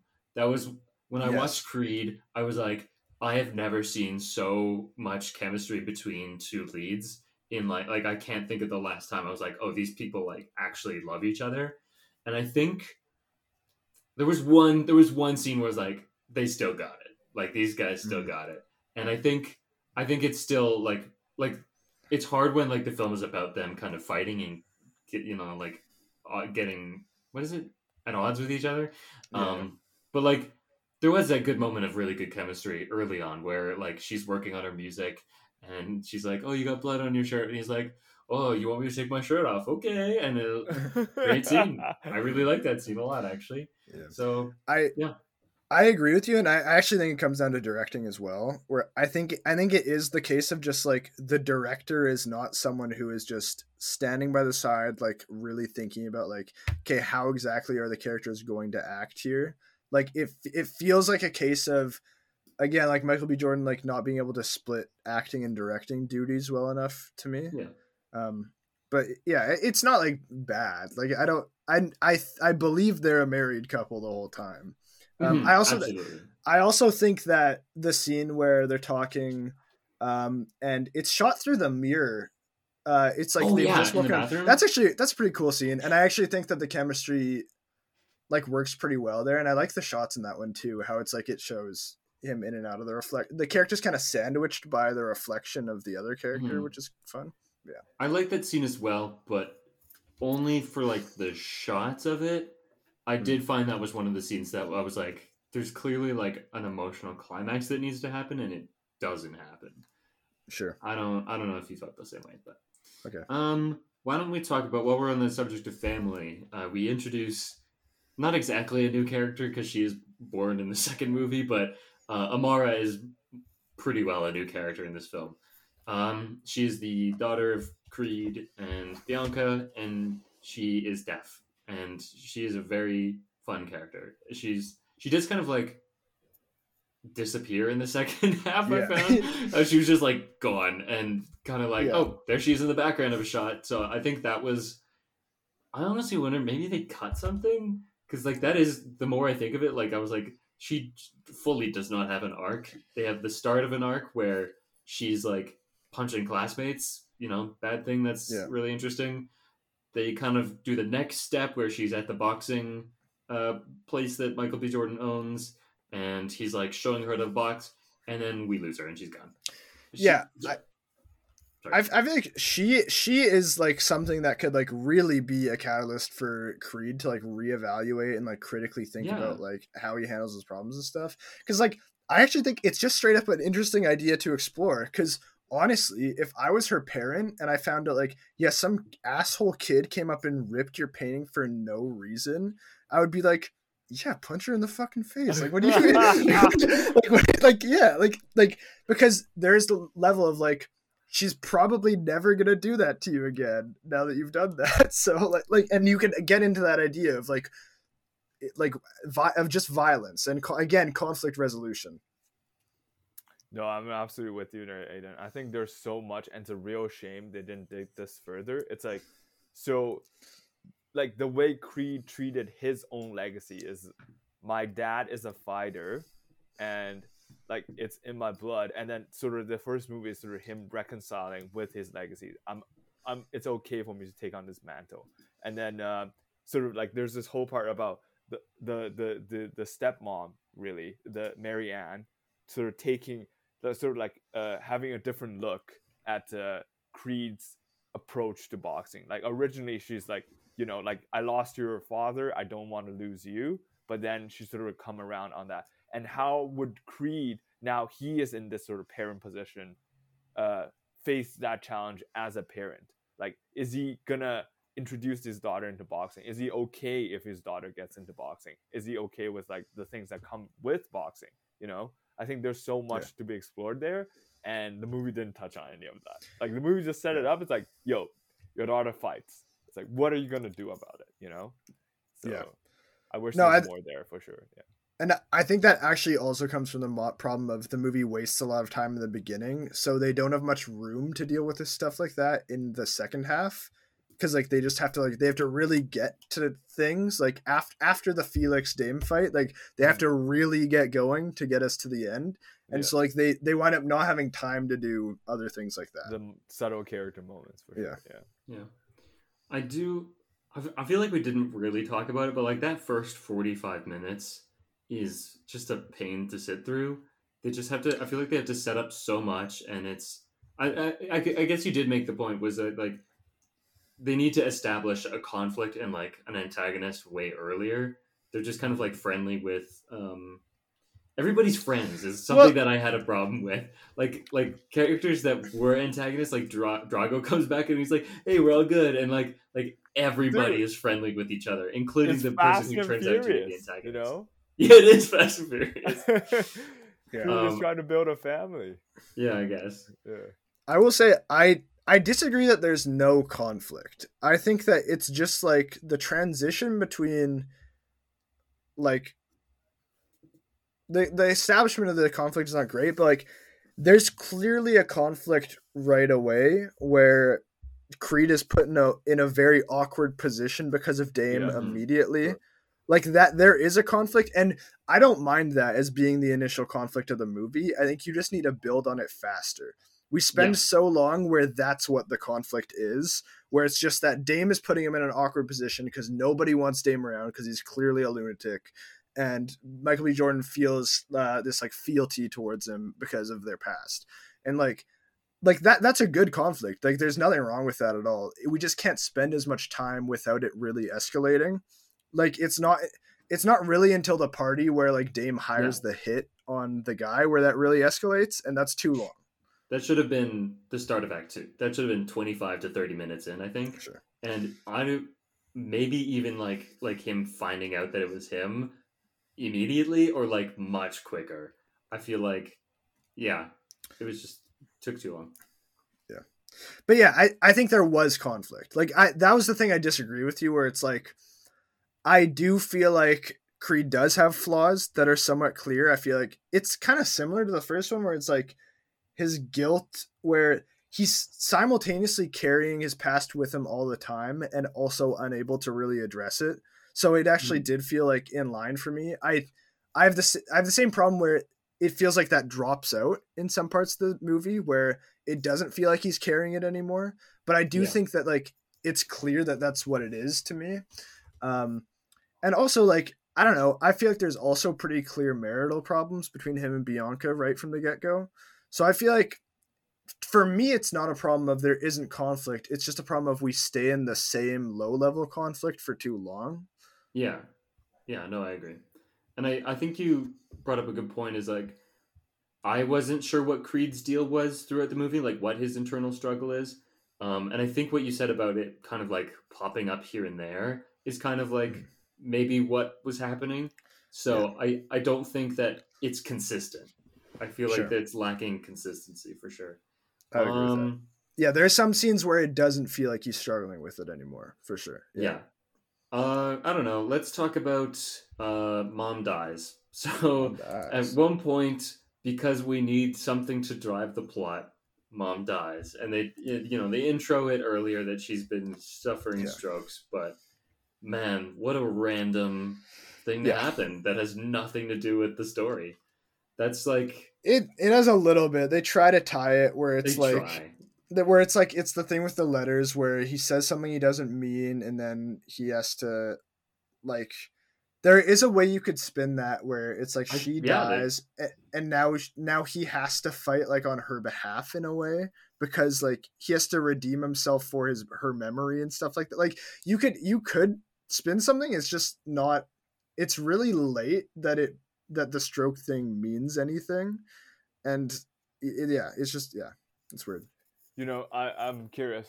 So what do you guys think comparing this scene, the mother death scene, to Rocky getting cancer scene in the first one? Why did the Rocky cancer thing work and this one didn't? I can take that one up. Sure. What I love about the Rocky, what I love about that story arc, at first I was like, oh, this is kind of random. It's the fact that Rocky has kind of given up on life and he's just kind of like living. And that's, I mean, they say it in the movie.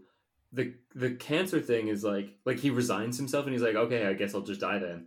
He has to learn how to fight again. And it's something that Creed can teach him, and it strengthens their bond. That's what makes that work. Whereas this just has like the mom dying. It like Aiden said, totally could tie into the conflict because it's about the past, and she was in the start of the flashback, right? And I feel like they probably could have done more with that. Have more flashbacks with like, I don't know, maybe there's a conflict with his mom. I don't know, but like. The whole letter business was kind of weird, and I don't think it like really meshed with the rest of the story. She just kind of died because it was convenient, and it would propel the story forward. We needed something to happen. This is when, this is the character dies at the end of Act 2. Yeah.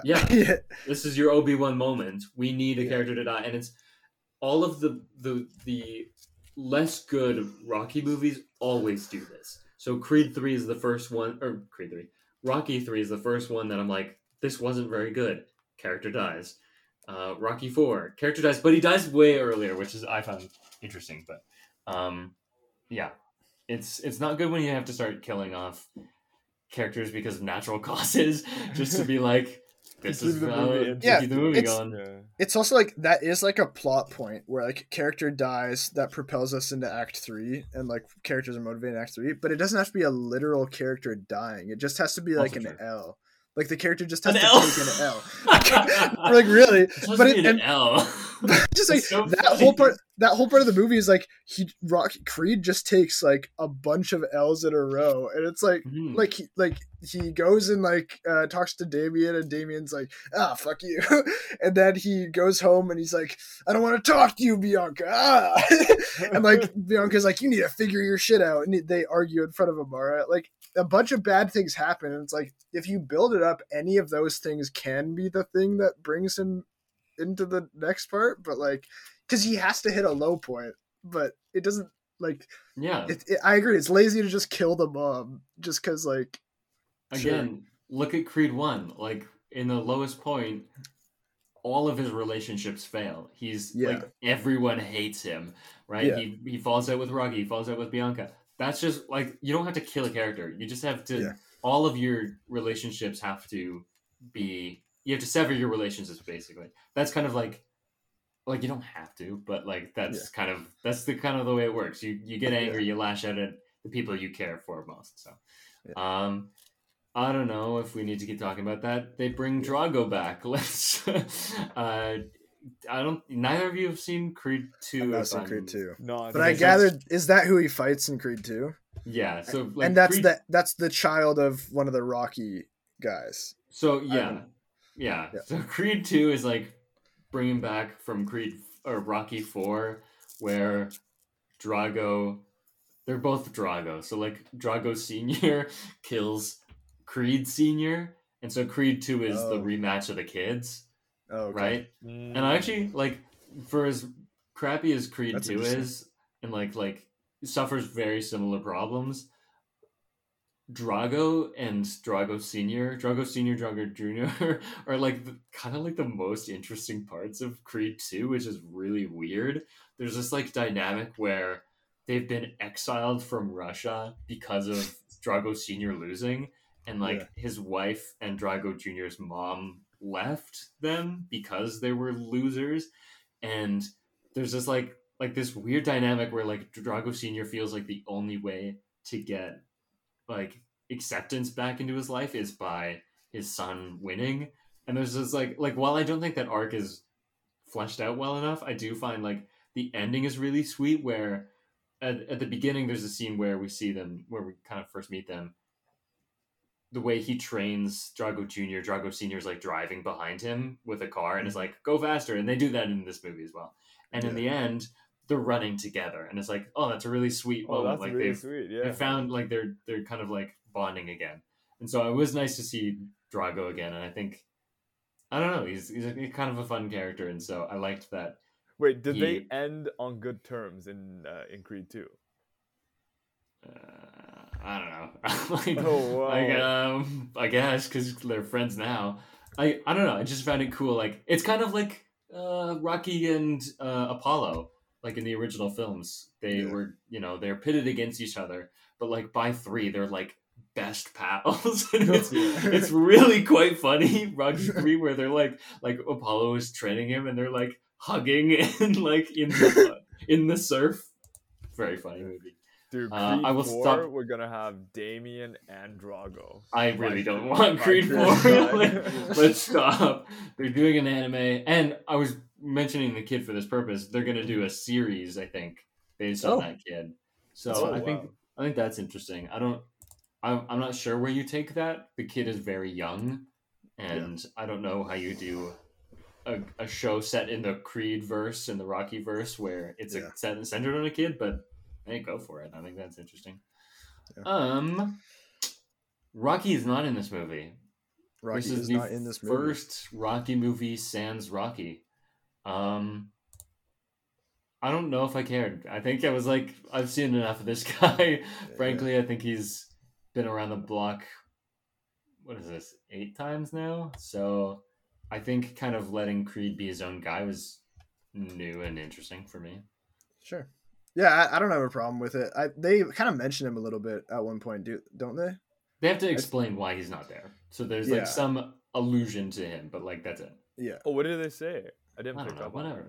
I don't remember it. It's just there is a reason why he's not there. That's all that's really important. But was Rocky still Creed's coach in Creed 2? Yeah, I'm curious of that too. And how does Creed 2 end regarding Rocky? Like, what is he? They're fine. Like they're not. Oh well. What does happen? Is he like, I'm done. I'm not doing this shit no more? Not really. Creed 2 is about like fatherhood basically, and so that's the Drago thing, and Amara is born. Mm-hmm. A star is born. Amara is born. Bruh. And Rocky's thing is that he goes and finds his like estranged son in Vancouver. So that's how the movie ends for Rocky. He goes to his estranged son and grandson, who he mentions in Creed. Oh, okay. So I guess that's where he is. Like that's, I don't know if they mentioned that specifically. In Canada. Because it's really strange. When I was watching Creed 1, Rocky is very much like the coach for Creed. And then in Creed 3, which I watched before Creed 1, Little Duke is very much the coach for Creed. Mm-hmm. So there's he just replaced Rocky, I guess. Oh, okay, I see. Because didn't Little Duke shut him down when he went to him in Creed 1? Yes. He's like, no, you're not training in my gym. Yeah. Right? That was him. He did. Yeah. I thought that was cool. We're kind of hitting the end. What was your guys' favorite part? Oh yeah, we didn't do that. We didn't do favorite part. Yeah. I mean, we've been shitting on this movie for so long. Why don't we talk about the good? What did we like about this movie? I really enjoy the boxing scenes. Like I think the way they set up the atmosphere, you know, I don't know how they did it. Like with the music, with the crowd, it's just amazing. Like it's not like I feel transported into an actual boxing arena, but like you can feel the hype of the crowd, and I think that is something amazing by the sound department, by the visual. Yeah, that's my favorite. Yeah, I'm with you. Like honestly, like the part of this movie that pushes it to 3.5 stars, where I'm like, okay, I had a good time watching this and I liked it, is like at the end of the day, that is why I'm here. That is the reason. I want to be in the theater, moving my head and going like, oh. Not this again. I was. No, but like really, like I was in my theater and I like couldn't help but like be dodging myself. Oh, you did like that? Oh my god! And like to me, like that's a marker of like this movie on some level fulfilled what I needed it to fulfill. I do really like the fight scenes, like we said from the very beginning, the one that's just like a pseudo flashback of Creed in South Africa, which is kind of it. I thought this is a side note. It was weird that it was 15 years later, and then it was however many years ago, and then 15 years later. It was 2002. It starts in 2002. I know that. And then it says 15 years later, and then it says present day, and I was like, when is that? Right. like I didn't. Like, I think it was. On the Wikipedia, I remember because I looked this up. It was supposed to be 2020 and then 2023. So they're just like they're all over the place. I don't know why they needed to do that, but dude, they're trying to skip COVID, bro. Yeah, COVID did not happen. COVID did not happen in this universe. Yeah. My favorite part was definitely the tea party where Michael B. Jordan is wearing a turtle onesie. Yeah, that was a highlight for me. Just like wholesome. Wait, when was this? This was the way early. This is like the first scene in present day. Yeah. Like I don't know if that was like my absolute favorite part, but like I just want to mention like that was really nice. I like that. He's wearing a turtle onesie. How do you forget that? Yeah. Wait, was that Amara. The one with it was Amara in their penthouse, right? Yeah, he wasn't having a tea party with Dame. Like I was like tea party. Is the implication that scene? It's like clearly in that scene. It's like clearly day already. And it's like midday or whatever, and he wakes up on the couch. Yes. Is the implication just that he isn't doing much? Is that what the point of that part is? Because of the way it's edited, it cuts like from the fight to this, and I just made the connection in my head like, oh, he's tired from the fight. It's actually like years ago. So like I guess like is the reason retirement. He's retired. Okay, that's what that's supposed to be. I didn't pick up on that in the movie. That's why he's like just sleeping on the couch. I mean, hey, also like I'm like nap gang. Like sometimes you need a nap midday. I understand that. I'm not even Creed's age. I get that. Sometimes you need a nap. I was thinking about this. There's a shot in the trailer that is not in this movie, from a scene that is not in this movie, where Creed is in jail for some reason, and everyone is chanting, Creed, Creed, Creed, Creed. Do you remember? No. No, I don't remember that at all. Like, he's huddled around a table, like one of those, like, meeting tables, I think, like, where you meet people at prison, and, like, there's, like, a ring of people on like a balcony and they're chanting Creed. Oh yeah. What is that? What was that? What was that scene for? You need. I honestly think you need some of that goofiness back in there, because one of the moments I love from Creed 1 is the moment when he's running up the street and gets all the motorcycles. Yeah, oh my god, that was so funny. They start popping wheelies and circling around him, and he's like, yeah. And then you can't hear him. Like the music was playing and he was just yelling. Yeah. Oh my god, that was a goofy scene. These movies know how, like, the best Rocky movies are the ones that hype you up, you know? Yeah, exactly. Yes. Yeah. I felt like I was like energized after watching Creed 1. I was like, oh, like yeah. I felt good about my life after watching Creed 1. Yeah. Anyways, I don't have any more thoughts about Creed 3. No, I'm Do done. either of the? No, I'm good. Cool. Okay, we have a segment, Aiden. Oh, we sure do, eh? Oh my god, that's gonna be so fun. Is that Rocky's son from Vancouver, Canada? No, if he was from Vancouver, he wouldn't have an accent like that. He'd borderline talking. Anyway, so this.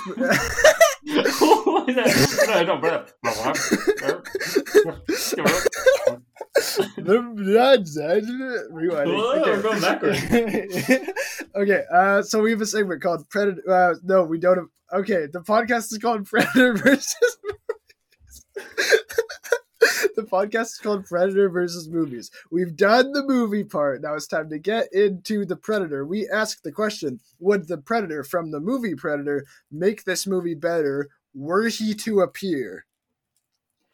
No. It breaks the pattern. Creed fights a Predator in the ring. Oh my god. In the ring. Now for me, like I know we kind of have different feelings. Like, I found this movie boring and like I didn't like this. Sure. Yet Predator. Sure. No. So for you it breaks our franchise here, our brand, yeah.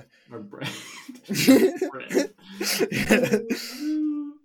I can't even think where he would show up anyways. No, it's like we could do the lazy thing that we always say, which is like, what if he's hunting Creed? Yeah, or like he's hunting. Yeah. There's a side plot going on where it's like they're just like Predator has like descended upon Earth, and people are like, what the fuck is happening? And that's just something that's happening in another part of the world. Yeah, and they elect Creed to be the world champion. Like, that's what the fight is about. Deciding who will go on to fight Predator as like the representative. Or Predator set up the tournament to determine who the best fighter of all is, so that he can determine the best. Wow. The best. Yeah, who would win in a fight though? Creed versus Predator. I think Predator might have that one. Wait, what if Predator is not wearing his suit? Does he have to follow the rules? Does Predator have to the rules of boxing? Oh, yeah. Yeah, like, are they actually boxing, or is it just like, go for it, you know? I don't know. If they're following the rules, I still think Predator wins. Doesn't he have like superhuman strength? I thought Predator got all his power from his suit, no? It's very funny that like this is our brand and our gimmick, and we don't even really know anything about Predator. Like, we're like I'm strong, right? I thought he's strong, right? I've seen one Predator movie, and it was a long time ago. I saw the first one. Like, yeah, me too. Oh no! I saw the terrible Shane Black one too, and then that was it. Okay, I haven't seen that one. He has super durable skin, right? Like he can do that, right? Wait, that's not his suit. Jesus. That's like all natural. That's all. I think he is strong. Yeah. He's like Too. a reptilian alien, and then he also has a lot of tech, but that wouldn't be allowed in the ring. That would be illegal equipment. So, actually, speaking of illegal moves, I was very curious about this punching in the arms thing. Legal. You can do that in boxing. Really? You can punch like at the shoulder to try to like. Yeah. Oh, it's wow. just like a really dick move, which falls in line. I'm surprised this is the first I've heard of this. So, like, I think that was a really smart angle for Dame, I think. Yeah. But the elbow thing is illegal. You can't do that. Yes. Yeah. Yeah. But, like, I like that detail that he's following the rules, but, like, in a really shady way. Anyways, Peter, we have a segment. We do. Predator. Maybe we don't have a segment. I don't know. Peter doesn't sound sure. Throw some suspense. You know what I mean? This podcast is falling apart at the seams. I know. Yo, dude, like... we have guys. We have a segment. Predator. Powering down. Peter's ran out of battery. Do you want to try again? Take two. Yo. I'm gonna try even longer. I think the issue is Peter is both directing himself and acting. Oh yeah.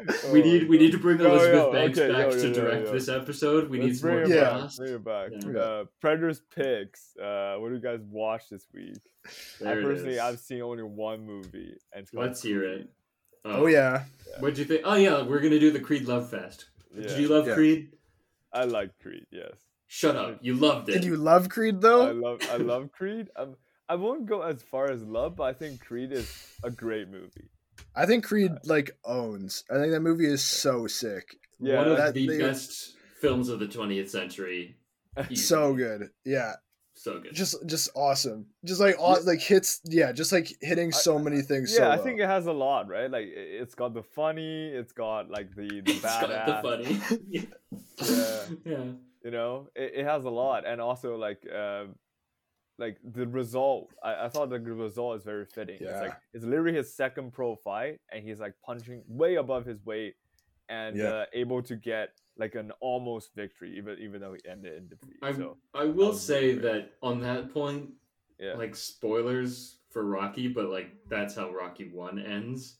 So, really? Yeah, it is just a mirror of the first Rocky film. Okay. So they're not like inventing the wheel there, but I do agree. Like for the story, but they still do such a good job of setting it up that it's like you can't be mad at it at all. And also the other thing is just you don't really need much to enjoy this movie. It's not like you have to know the Rocky lore. Yeah, you know, it's like hey, Rocky is like this famous boxer, and most people have heard about Rocky. So so I thought that was great.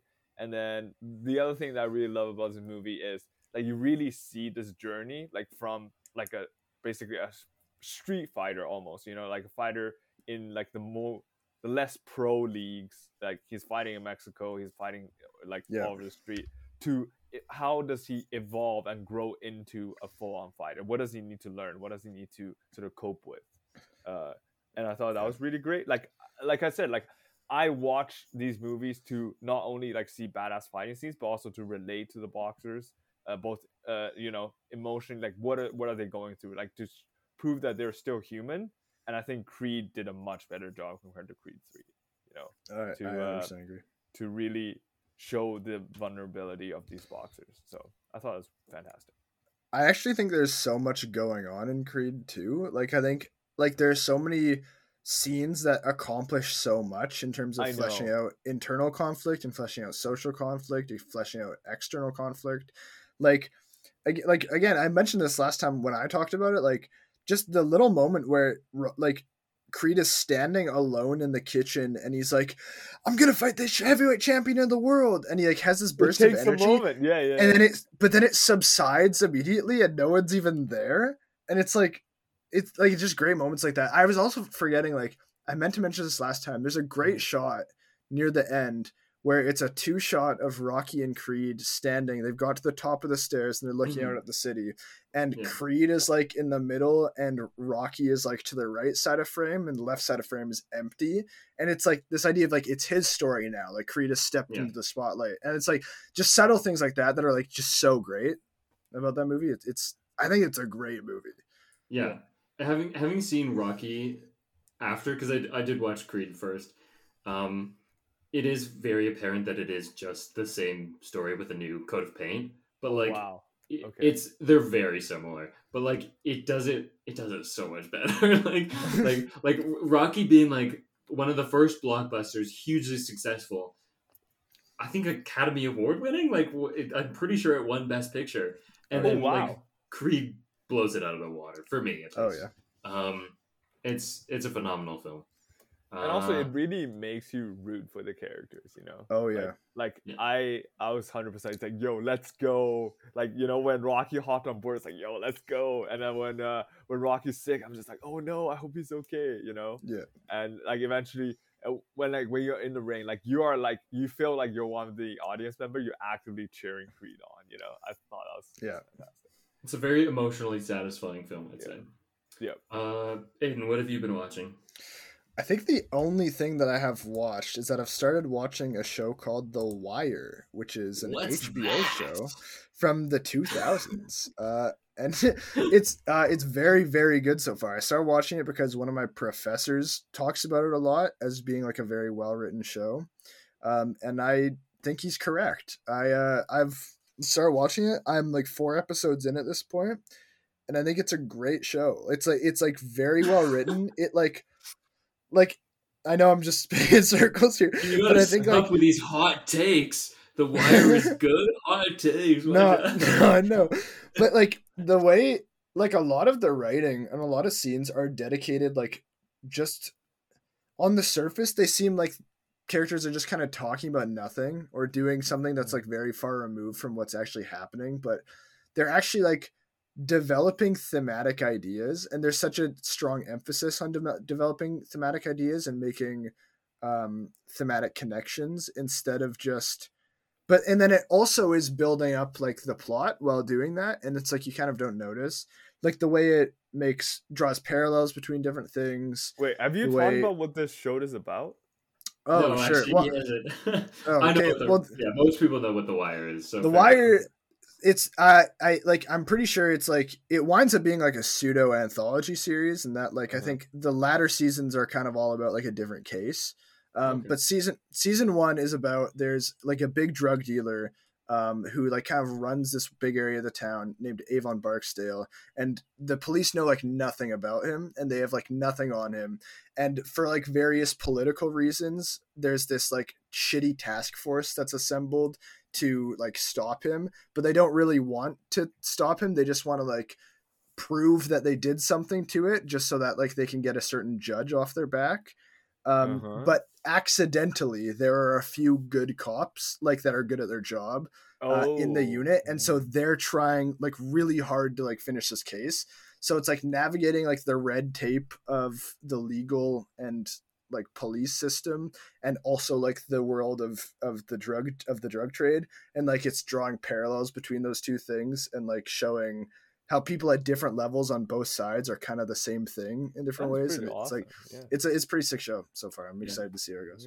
And I just Googled this to verify, but it also has like a largely African American cast, like black cast, which makes it I think pretty unique for the time and like very significant. And also it's one of the highest rated shows of all time. Like it's up there. It's a great show. It's usually in top 3 even. Like it's usually Breaking Bad, Sopranos, and The Wire.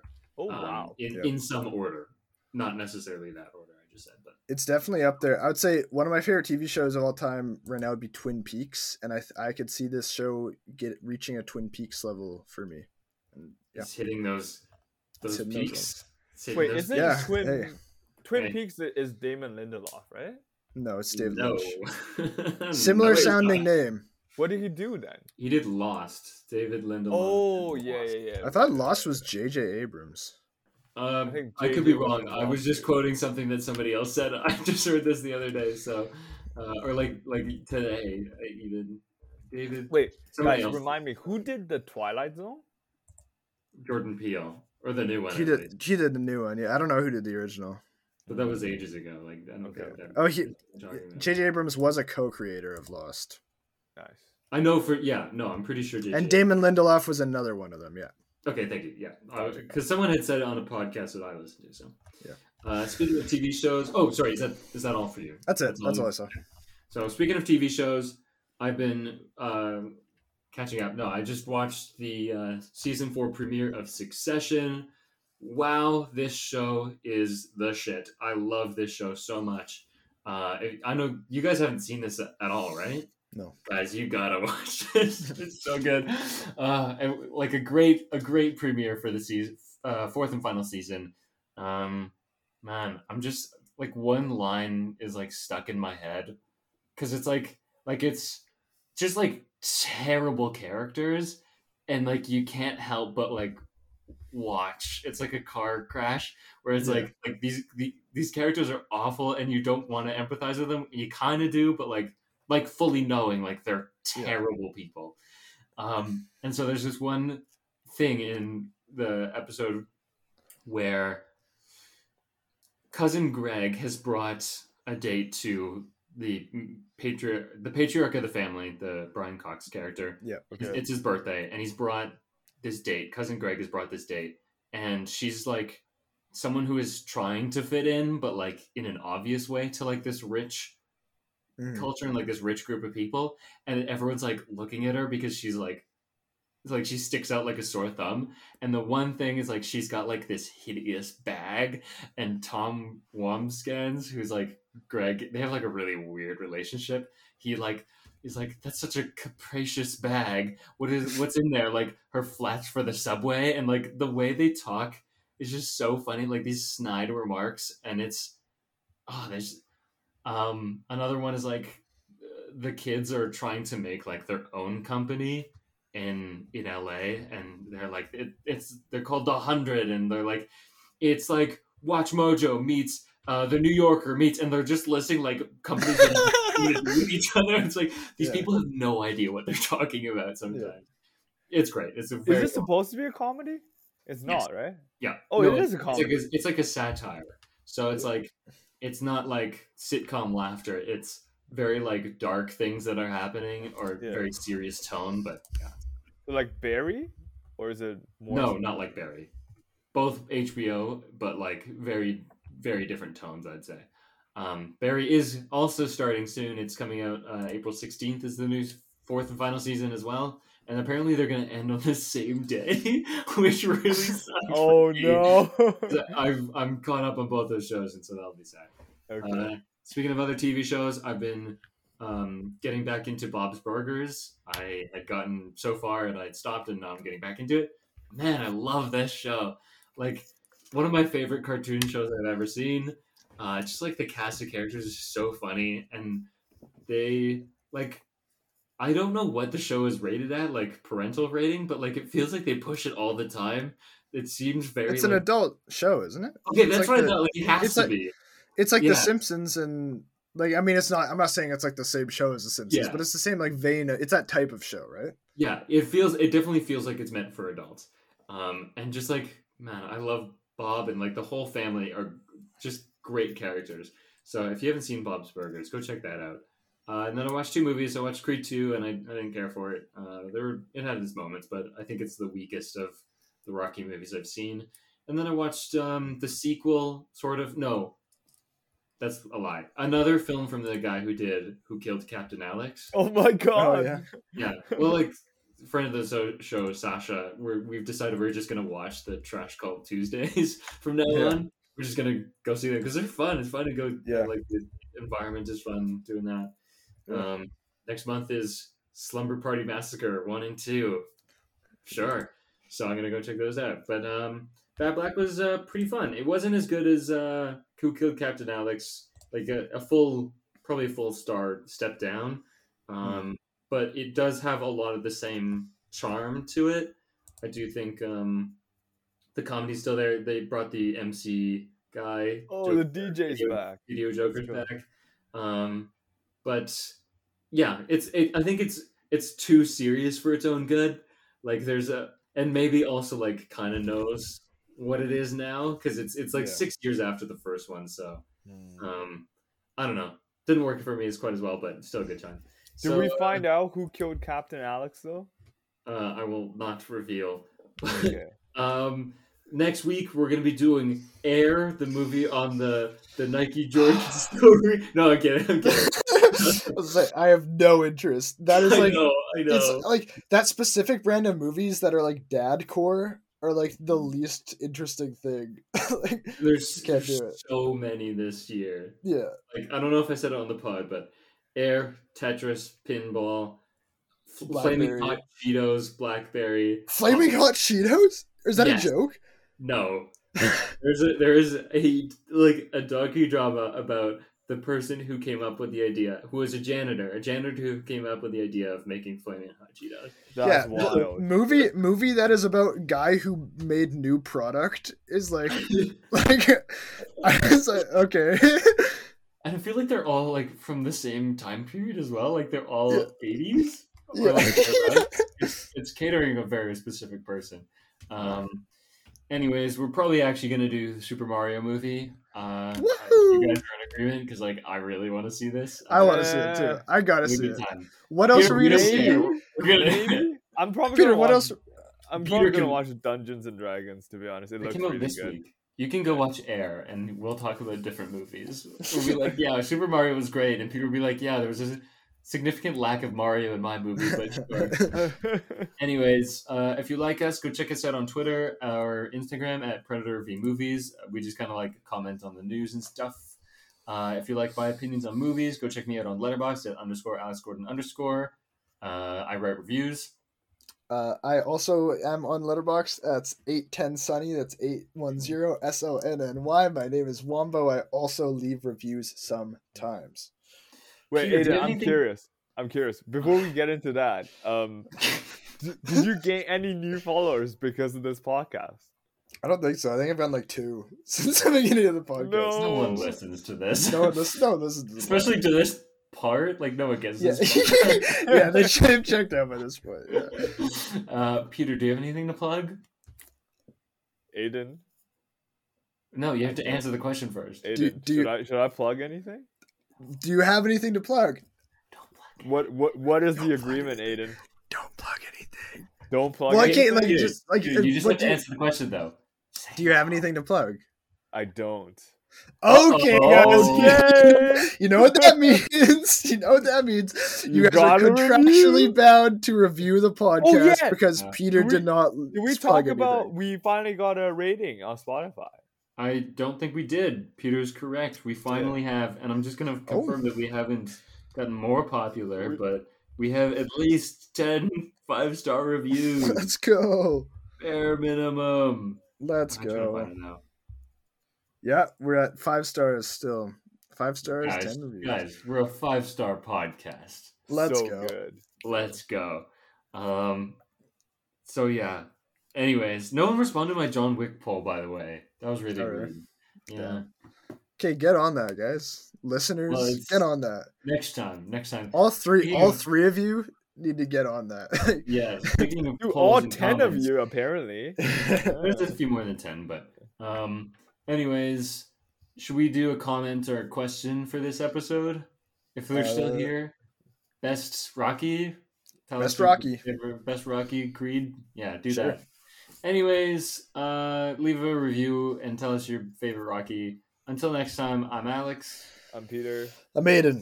And this was Predator versus Movies. We'll Wee see you later. woo, wee woo. Stop trying to change it. I'm bringing it back.